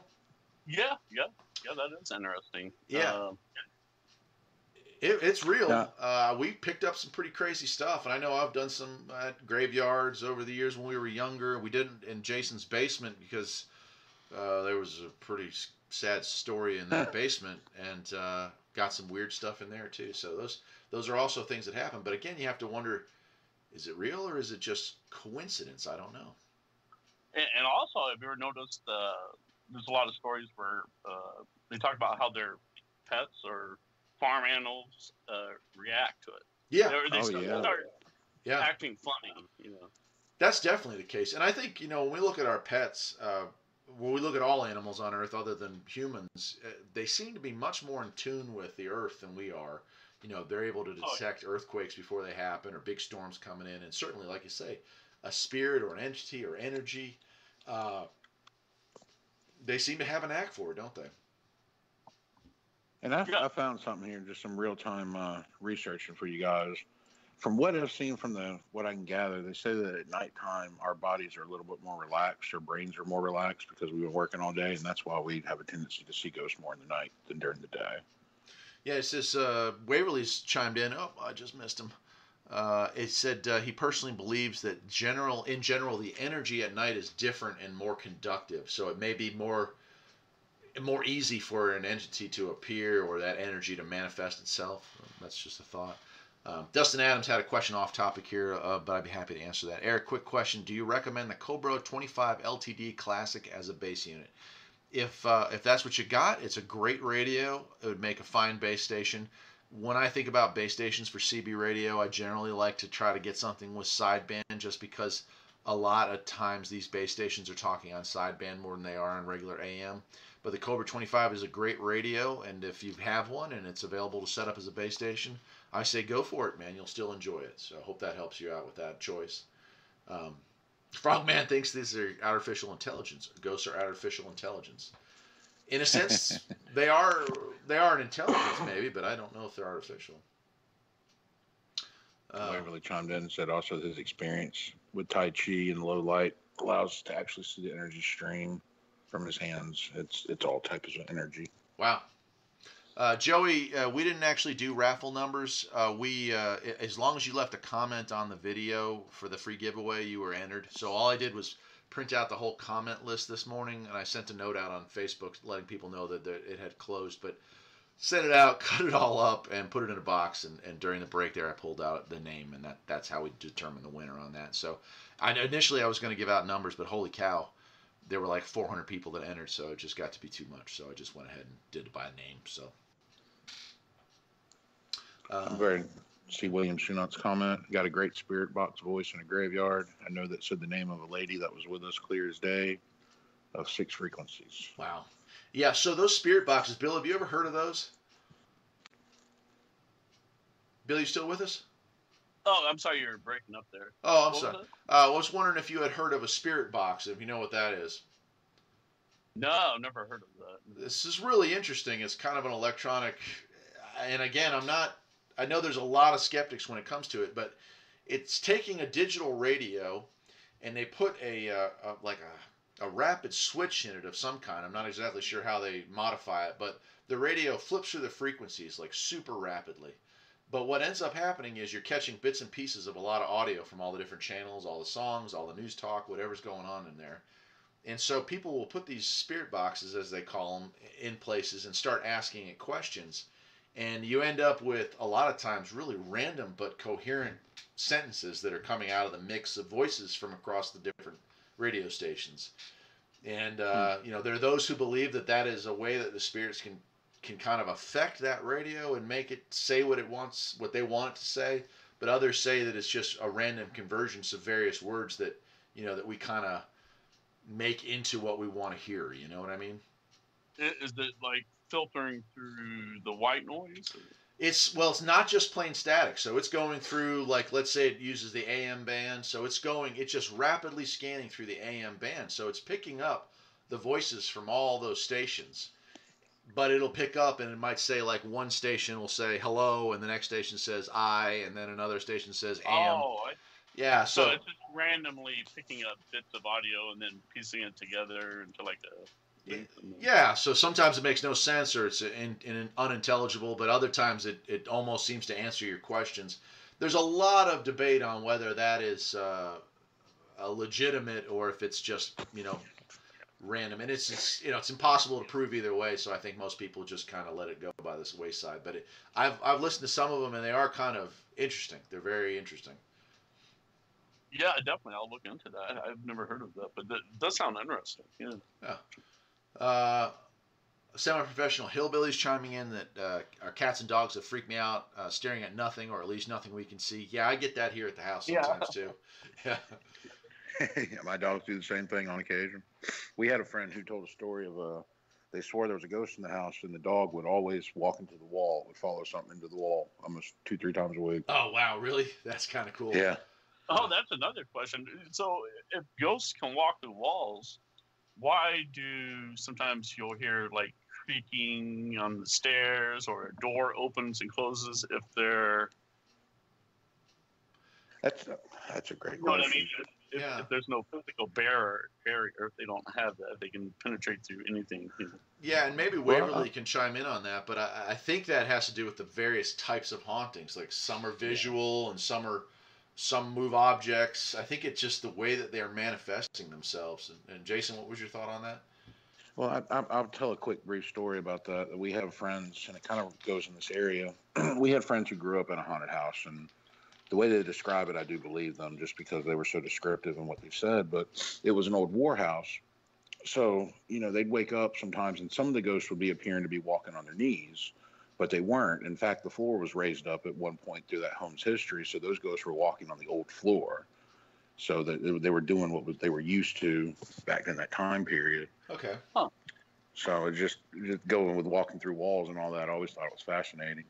And that But kind of this- goes back to when we were talking with Waverly about a month ago about talking about maybe some of these are almost like, energy recordings where it's not really an active spirit. It's just we're seeing something that repeats itself over and over. And this was a very active. I mean, they had stories where they say you go down in the kitchen at 1 a.m. and there'd be a one-armed chef sitting there eating a meal. He never bothered you.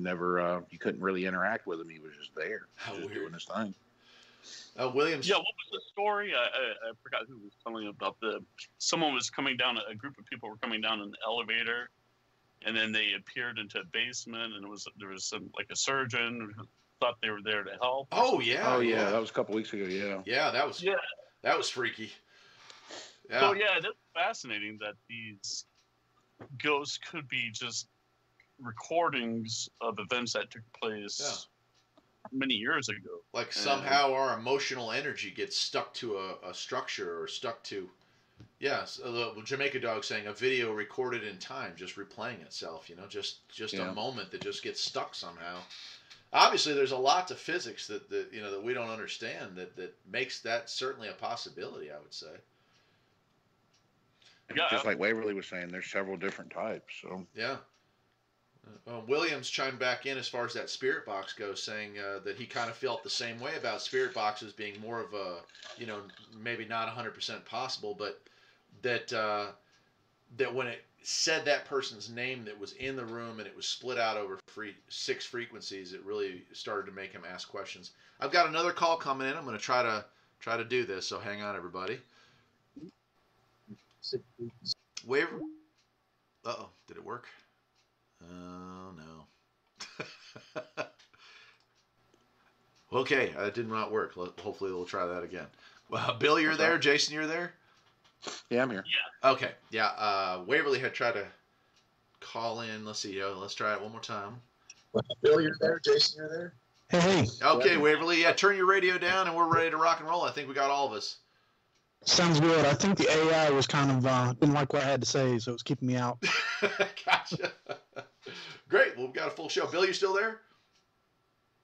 Uh-oh, I've lost them too. Now, hold on. There's a way to make all this work. I know I can.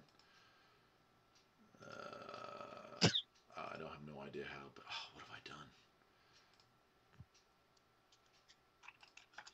Oh, no.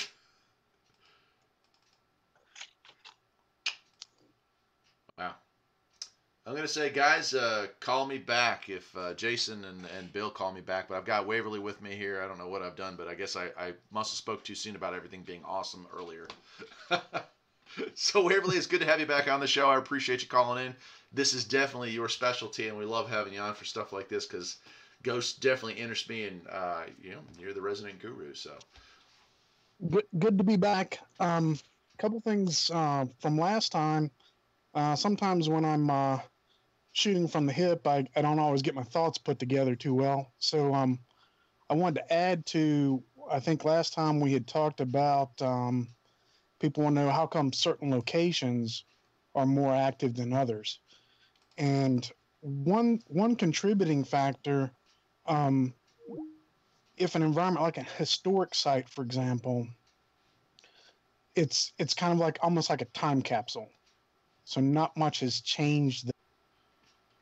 oh boy. All right. Get Waverly back. Yeah, what's happened now? Oh, I think Bill's there and Jason's there, and now I've lost Waverly, and he was in the middle of a sentence. How's I just called. Add people to the call. I was wondering if I could try to call Waverly on my end. Hold since on, let me it's see different. here. Let's add that and see if that works. Did you get back, Bill? Bill, Yeah. Bill's here. Oh, okay. We'll get this figured out. This is the joy of live radio, everyone. Hold on. It's calling him now, so hopefully it'll pick him back up. I don't know why it cut him off, though. I mean, Yeah, I don't know. He was talking about different locations and how hauntings tended to occur in those locations, but it literally cut him off midstream. While we're waiting. Hey, there he is. Okay, we're all here. Okay. I don't know when I lost you. Yeah, we were just in the middle of talking about how different locations with the hauntings can, be for different reasons. Yeah, I think you look at a lot of historic sites, and there seems to be a lot of haunting phenomena going on. Now, sometimes because there's been trauma or some Civil War battles or what have you, that sort of thing, emotions, Yeah. But also, those locations are like a time capsule.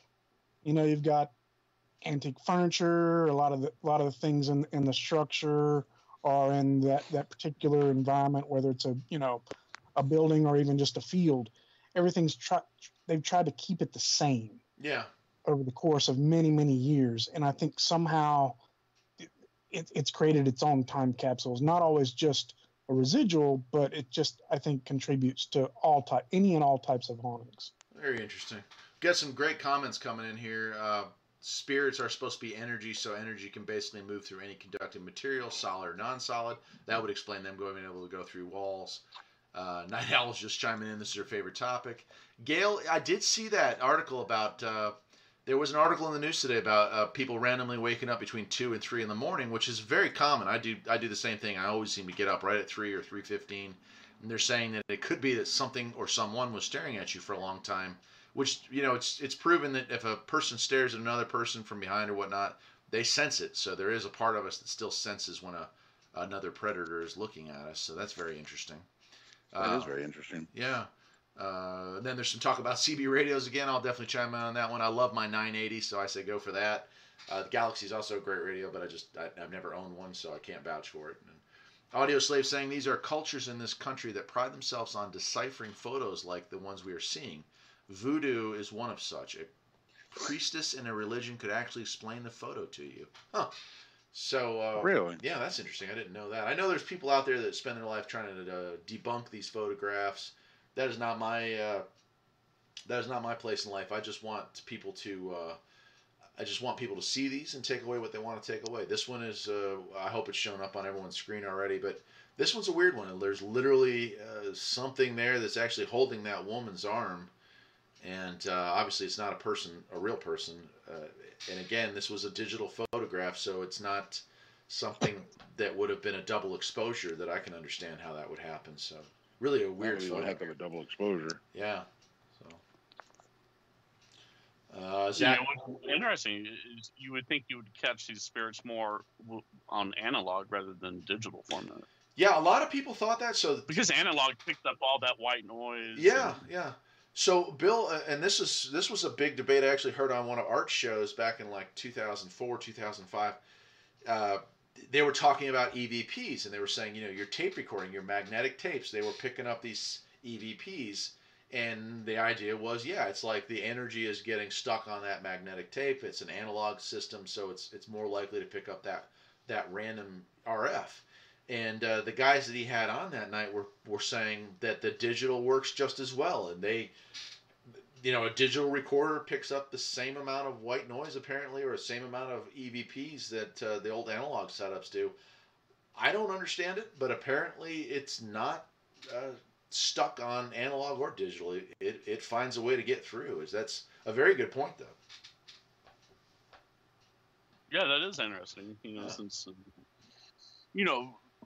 digital is basically binary. It's either on or off, or ones and zeros. So it's either yes or no, and there's nothing in between that. Where analog kind of more broad. But then you could even take that to mean that perhaps if we're looking at a yes or a no, then and it's picking up something like in this photograph, then then obviously the computer thought there was something there. Yeah, Yeah. that's true. So, got some more questions and comments coming in here.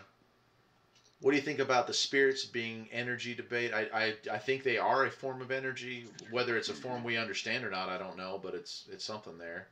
And D-Man from Florida's chiming in. Good evening to you too. And Zach Watts says that's why there's the 2-second rule when looking at a lady. And it's true. If you stare at somebody, they're going to, even if they're not in direct eye contact with you, they will notice and they will turn around and make eye contact with you, and then you're kind of busted. So yeah, the 2-second rule. So very interesting. So what do y'all think out there in the audience of this photograph? Because this is one of the weirder ones. I've seen this floating around the internet, and this one appears to be real. William's saying digital or analog energy is energy, so if they want to talk with either analog or digital, they should find a way either way. So I guess, yeah, if it is a type of energy that can be detected either through analog instruments or digital instruments, I guess they don't care which.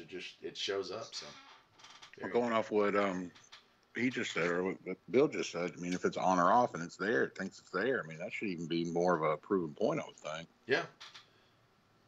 We used to use everything from digital cameras, 35 millimeter film, and myself and one other even used a Polaroid one-step. Wow, really? Of course, the last two kind of got pricey, so. Yeah, well, and that's the problem. I think that's probably what's helped a lot of us find these more recent ghost photographs is that, we're in an age where we can take 100 pictures and it doesn't cost us a penny, as opposed to a roll of 35 millimeter getting it developed in the day that's a lot of money. Mm-hmm. Here, yeah, it's costly. Yeah. So here's a picture, hopefully it's popping up here shortly if it hasn't already, of a trail cam. And this one has an image in it. It's a blurred image, but it looks like perhaps a person walking with a hood or something. But it's almost a little see-through if you take a close look at it. And I know for you on cell phones out there probably can't see this very well, or especially those of you who are listening over the radio, you just have to take our word for it. Because, yeah, that's one of the big changes from 1670 is we have photos now. So some of this stuff we kind of have to describe to you. But it's a trail cam photo, black and white infrared. And it is showing a figure that is somewhat see-through. You can see the branches and stuff behind it. So, what's your opinion on that, guys? I'll think about it. Well, when I first saw it, it looked. I wasn't that impressed with it. But once you said that it was see-through, I didn't pick up on that originally. But if you look at it, it is see-through. So that definitely adds a little more to it. It's kind of been my nature, even though I want to experience this stuff, and I have, and I find it interesting. I am still, unless I'm experiencing it, I know the person that took the image, I'm a skeptic. I'm also an artist, and as an artist, I have an app on my phone, and literally with my thumbs, I can overlay and superimpose, lighten, darken, edit images pretty well. So I'm very much a skeptic. Yeah, and it is sad that we talked about this some when we were talking about UFO photographs and alien photographs that we do live in a time when anybody can fake anything, and that's unfortunate. I like to give these pictures the benefit of the doubt, just because in my heart I'd like to believe that people are being honest. But you're correct with that.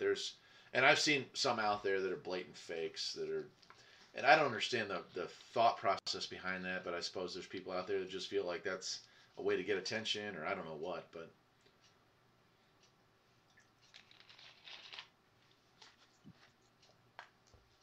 Yeah, I'm not sure. It does. It's really hard to decipher any picture you see, really. This one, like I said, I wasn't initially impressed with it, but after looking at the see-through, but like Waverly said, I mean, that's very easy to do. There's also a color spot down at the bottom, it looks like to me. That, I think I cropped the photo a little bit. That was just a timestamp. Okay. Yeah, from the trail cam. That's my fault. Are you faking these photos, Eric? Yeah, we're out of material already, are we? I spent all night making these. Exactly, and I'm just going for the ratings here. Someday we'll have 50 whole people listening on the show. All right, let me move on to the next one here. This one is also This one's been around, and again, at first glance, you think this is just a little girl walking around the woods lost. But take a closer look and tell me what you all see there, because she's kind of see-through on the bottom half. She doesn't look happy either. No.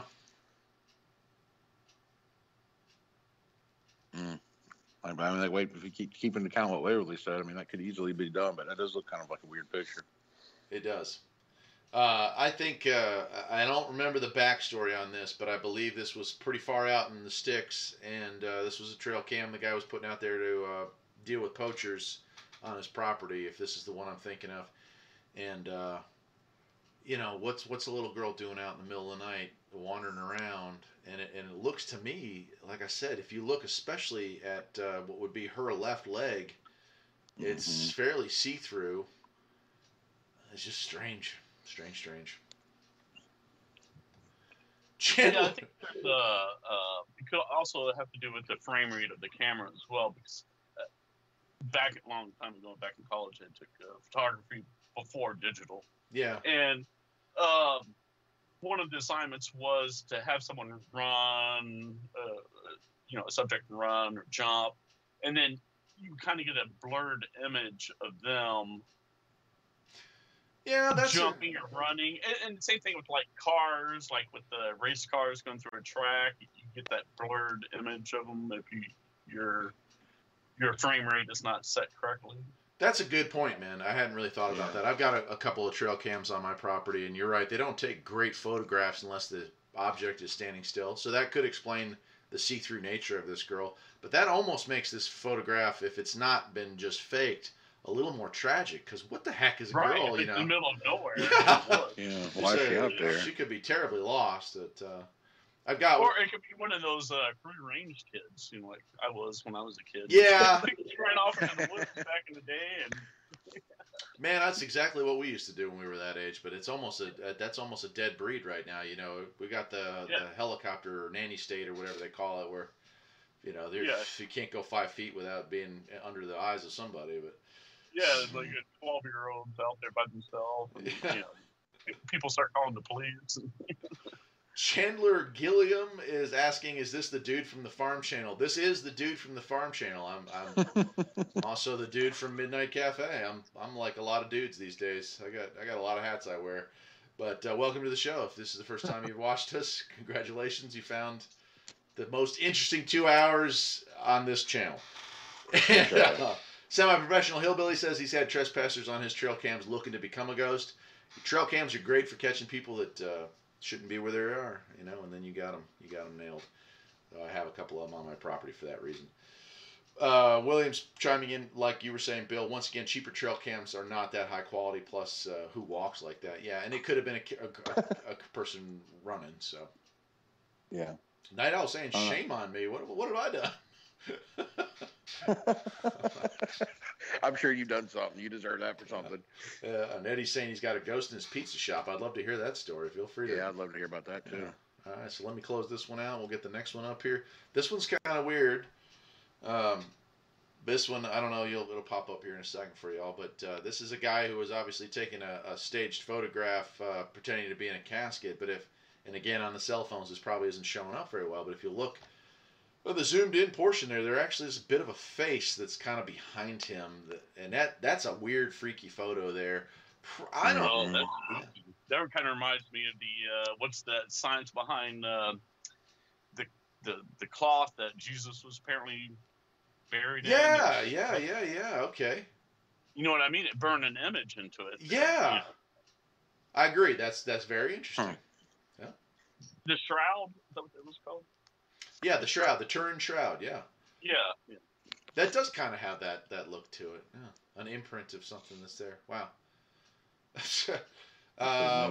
William wants to know, we already drawn the winner of the President CB Radio. Yes, we have, sir. It was Mitch Henderson. Mitch Henderson won the President. So congratulations to Mitch again. Semi-professional Hillbilly says it looks like a dead Mario.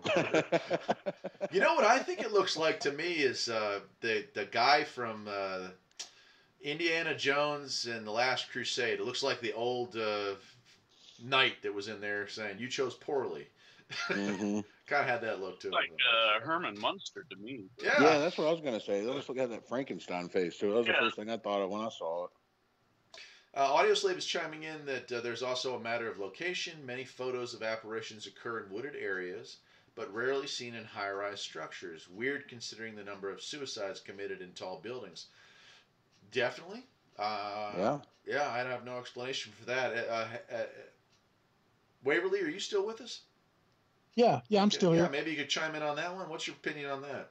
Yeah, that's an interesting statement. I don't know. I don't know how to answer that.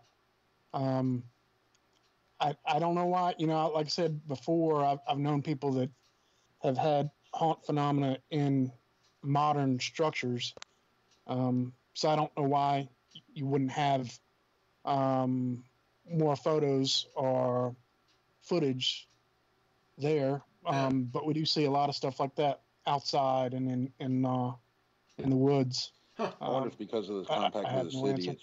it all kind of it creates the energy from happening since there's so much around it. Yeah, that's a good take. Most of the places that I've investigated have either been private homes, and that's going to be like in a suburb, Mhm. or historic sites, which again goes back to being kind of like a time capsule, or have done some that were out in the woods. One of the places we did out in the woods, I don't particularly care to go back to. Huh. So You just gave me, Jason just gave me an interesting idea. So in major cities, being a radio fanatic and ham and CB and stuff, I can tell you that all the electromagnetic interference creates one heck of a noise floor where there's just so much static in the air, it's difficult to make out any voices. And I wonder, speaking of high rises and big cities, if that isn't part of it, if there isn't these entities or spiritual energies that are around, but they're so distorted and disrupted by the background energies that are in these major cities that they don't ever, Can't see 'em. they don't materialize. We can't see them. yeah, That good would be point. my first Everything has been completely disrupted. Yeah, Torn very interesting. out the old, brought in the new, and then you've got the city running nonstop and everything else. Power lines, everything else, just causing disruptions. Here's another one from Gettysburg up on the screen. Hopefully it's popped up for y'all, but this is more of a cannon. Somebody was out there at night, and you can clearly see kind of the outline of a Confederate or Union soldier sitting out there, and he's definitely see-through, but you can kind of make him out. I will say that this photograph is very pixelated. It's probably an early digital photo, but very interesting. Very interesting. What do y'all think of that one? I'm always intrigued by. I don't know. Maybe it's bad to say. Like I said, I normally want to be skeptical, but I'm intrigued by Gettysburg, Yeah. and I'd like to go there someday. When I see some stuff like this, I tend to want to kind of lean towards believing it. Yeah. Um, I can tell you, obviously- I've been to Gettysburg probably a dozen times, and it's you need to go there if you can get there. It's an incredible place. Yeah, it's definitely on the list. Yeah, you'll have a great time. Or come to the West Coast and spend the night on Queen Mary. Yeah. Oh, that's Yeah, I love old steamships, so yeah, she's on the list. yeah, that'd be Yeah, cool. yeah, that's a good place to spend the night. Yeah. It's interesting. Bill, I forgot to ask you, what are you cooking tonight? I asked him already. No, Nothing. I had a busy day today. I had to install some security cameras on the house, and then so I'm cooking tomorrow. TV I'll dinners. make a big- Yeah, when you clicked over to Waverly, I had him over to him by myself, and that was the first thing I asked him. Oh, yeah? What's on the stove today? Yeah, normally I do it on Saturday, but yeah, today was busy. So I'll tell you what, I like it that we've done this show for about 2 months now, and we've gotten to know some of y'all that we can actually know that when Bill calls, I want to know what's cooking. That's great. That's awesome. Gail is asking about recordings in the basement of Mooresville, and that refers to Jason and I. Yeah. In his house in the basement, there was. We touched a little bit on that earlier. Yeah. So, Gail, I actually have a short video recording that we took in the bedroom down there that shows something moving around. I don't recall. Did we ever get any EVPs down there? But we certainly We did. Did yeah. we? Okay. Yeah, remember we had the guy and the girl arguing in that. Oh one day. gosh, that's right. Yeah. Yeah. Oh, that freaked me out. Yeah. At some point, I will see if I can find that little clip. It's we're talking 20 years now, so it might be hard to find, but I still had it. I know I digitized it at some point. It was off an old 8mm camera and with night shot, so I'll find that. So. And here we got another one. Again, this is also Gettysburg. This looks like Little Bighorn or Little Round Top, I think it's called.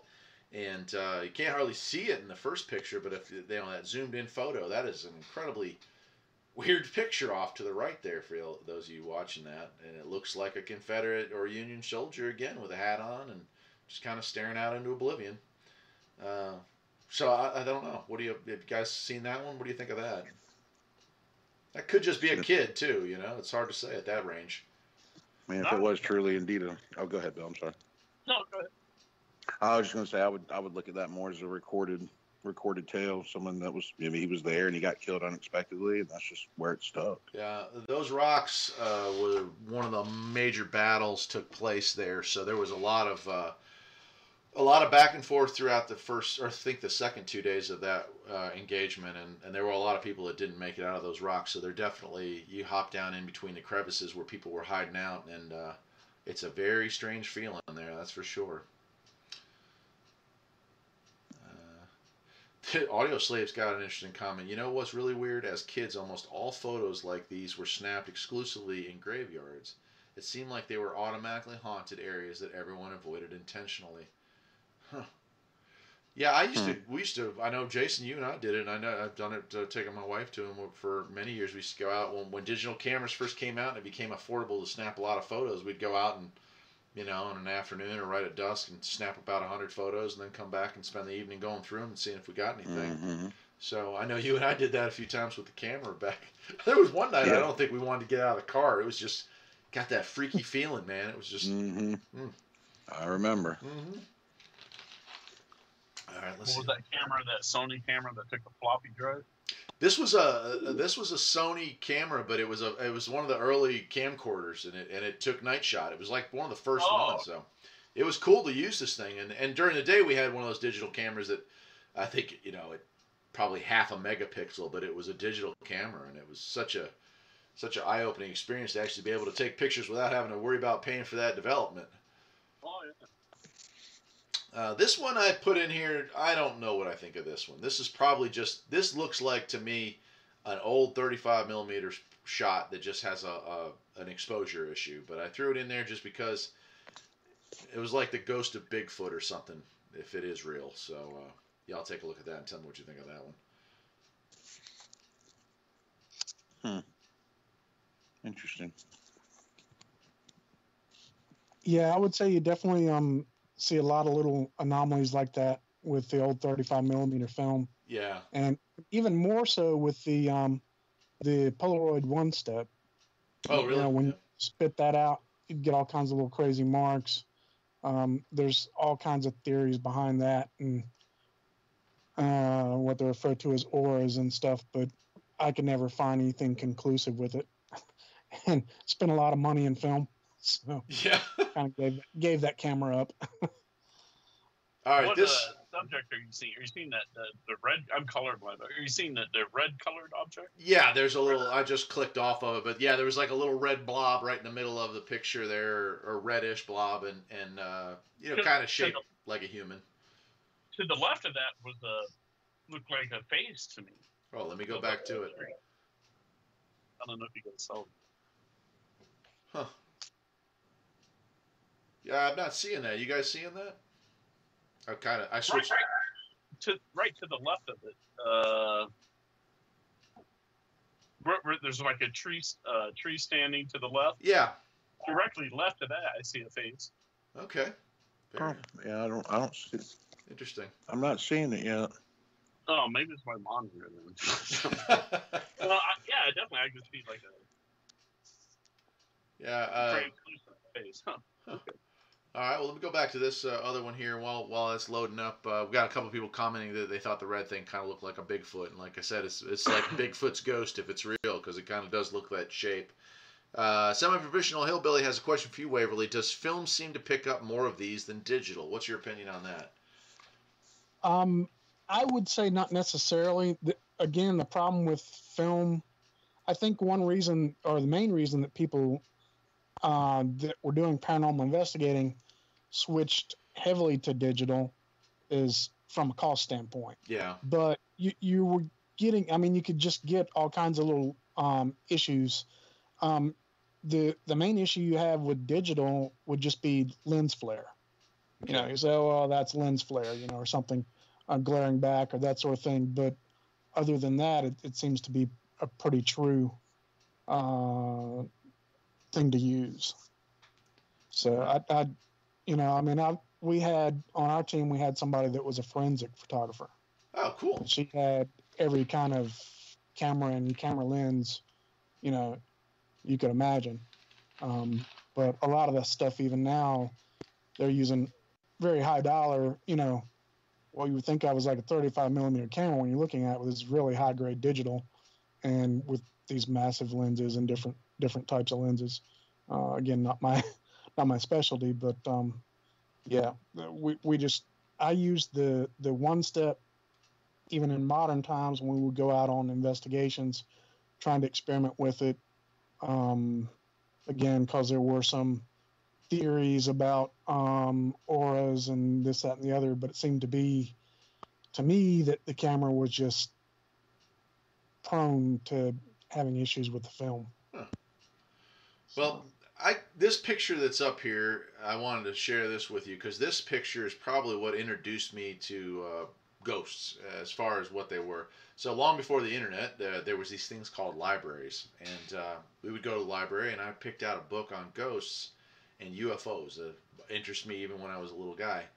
And this was one of the photographs that's been around a very long time. I think it's either called the Lady in Brown or the Lady in Blue. I can't remember now, but I do remember the story behind it being that they had set up a film crew to take photographs of a family, and the people that were setting this up actually saw a full apparition, like fully dressed lady, walk down the stairs. He snapped one shot that showed nothing, and then actually took a second shot which had this picture in it. And of course this picture's been copied so many times and reprinted so many times, the original quality of it is long gone, but this picture just has a special place in my heart because this is kind of what was like, wow, that's what got my interest going. And I know for a lot of probably millennials and Gen Xers, it's probably ghost hunters and that kind of stuff. But whatever it is that gets you interested in it, I don't care. I just thought that this picture floating around on the internet all these years later was still worth looking at.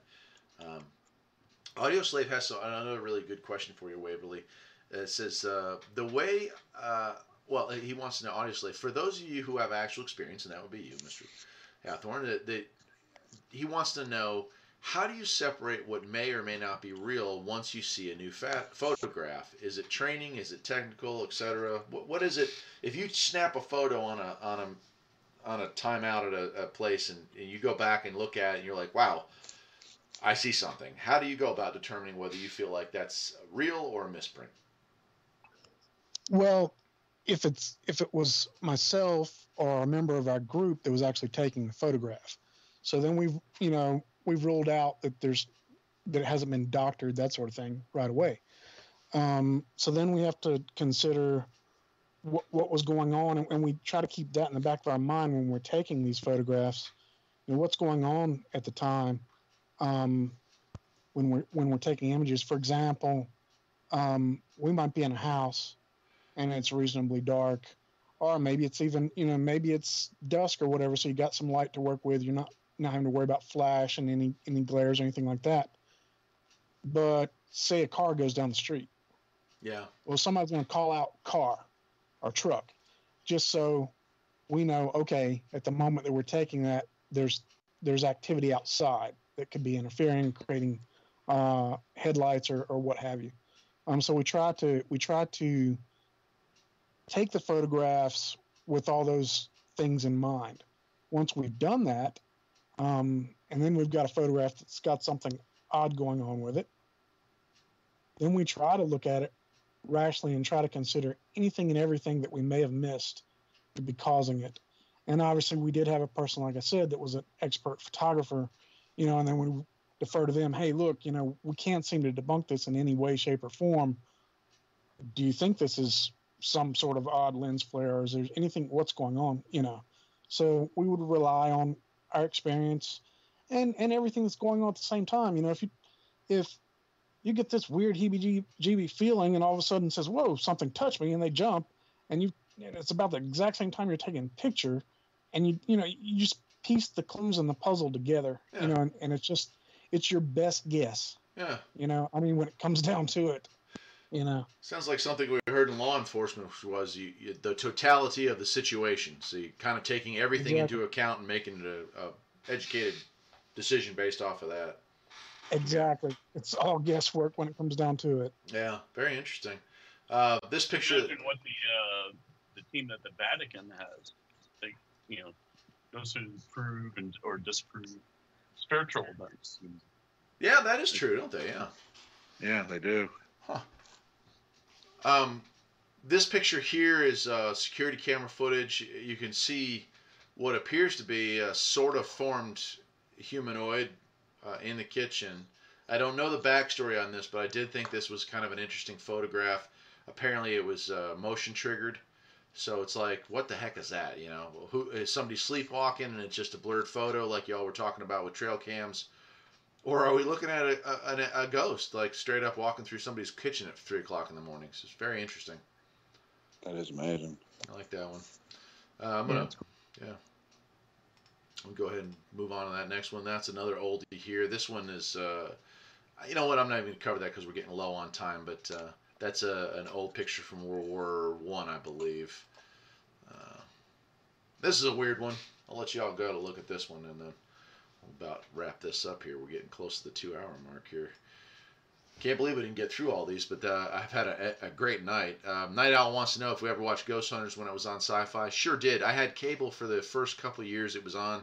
I think it was like 2006 that I got rid of cable TV. So I only caught like the first season or two, but man, loved it. Thought that was a great show.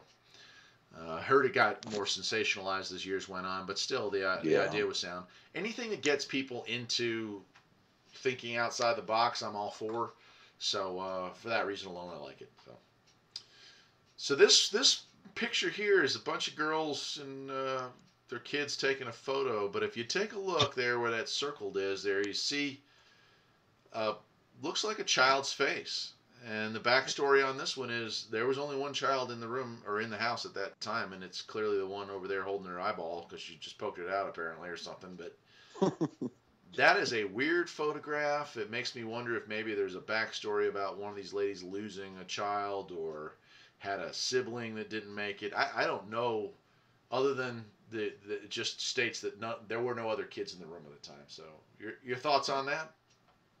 Looks like that one kid crying probably saw it. Yeah. Probably, yeah. That could very well be the case. You're right. I hadn't even thought of that one because, like you said, they kind of do tend to see it. Yeah. I would be curious on the backstory on that one to see if there was anything along those lines, like you were saying, Eric. Yeah.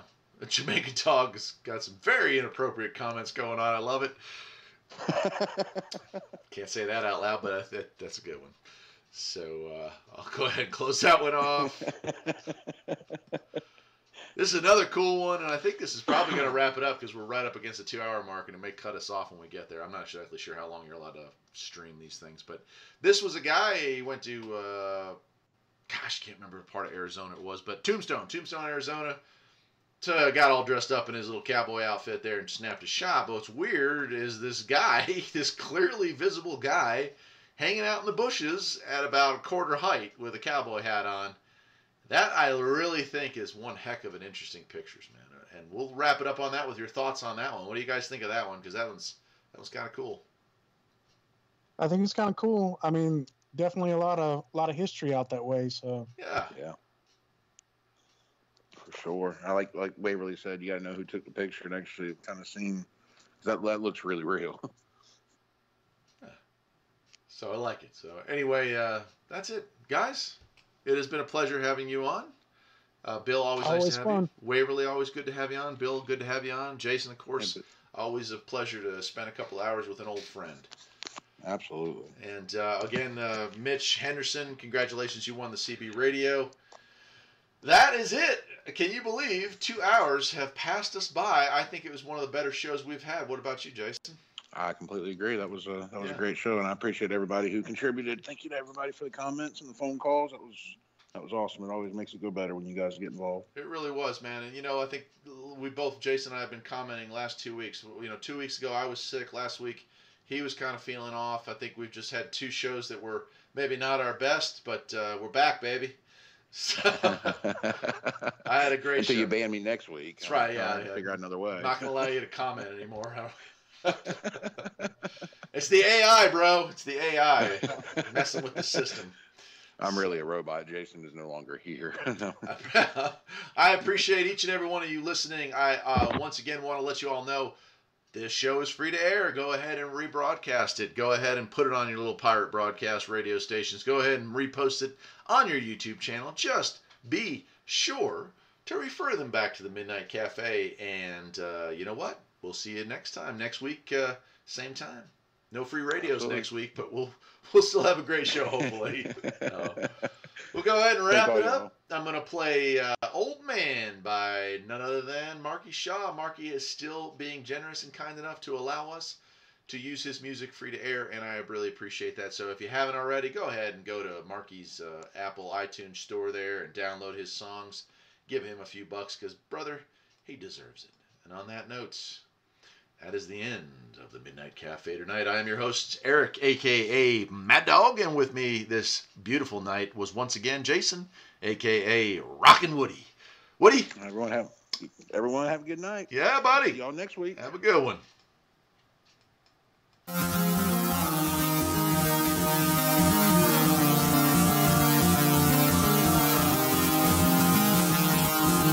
Work so hard every day, so many obstacles in your way. You jump through hoops just to get paid. Losing your mind is the price you pay. Work so hard every day, so many obstacles in your way. You jump through hoops just to get paid. Losing your mind is the price you pay.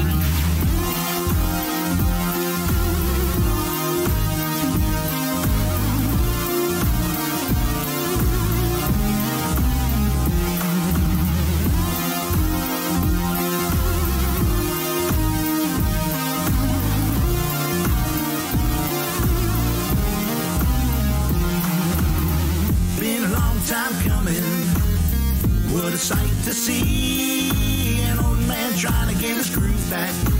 He ain't gonna take no crap. Put on your business suit, another dollar in your pocket. This old man's gonna break his back. He ain't gonna take no crap.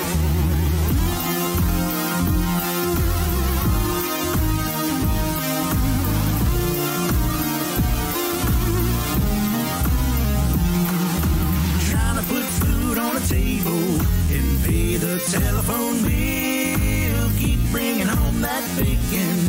Don't waste that money you've been making. Put on your business suit, another dollar in your pocket. This old man's gonna break his back. He ain't gonna take no crap. Work so hard every day, so many obstacles in your way. You jump through hoops just to get paid. Losing your mind is the price you pay. Work so hard every day, so many obstacles in your way. You jump through hoops just to get paid. Losing your mind is the price you pay. I'm trying to tell you that I've been working so hard, one foot in front of the other. The lessons I learned from my mother and father. Oh Lord, can you hear me? Oh Lord, can you hear me? Oh Lord, can you hear me? Oh Lord, can you hear me pray?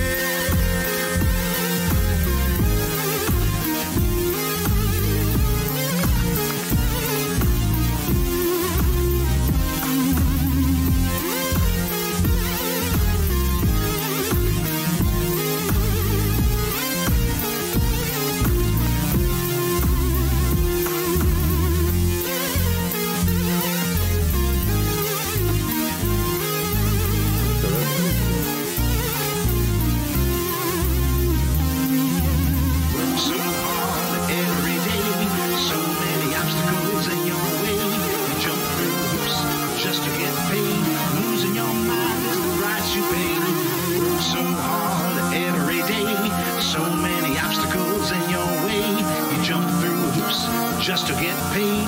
Losing your mind is the price you pay.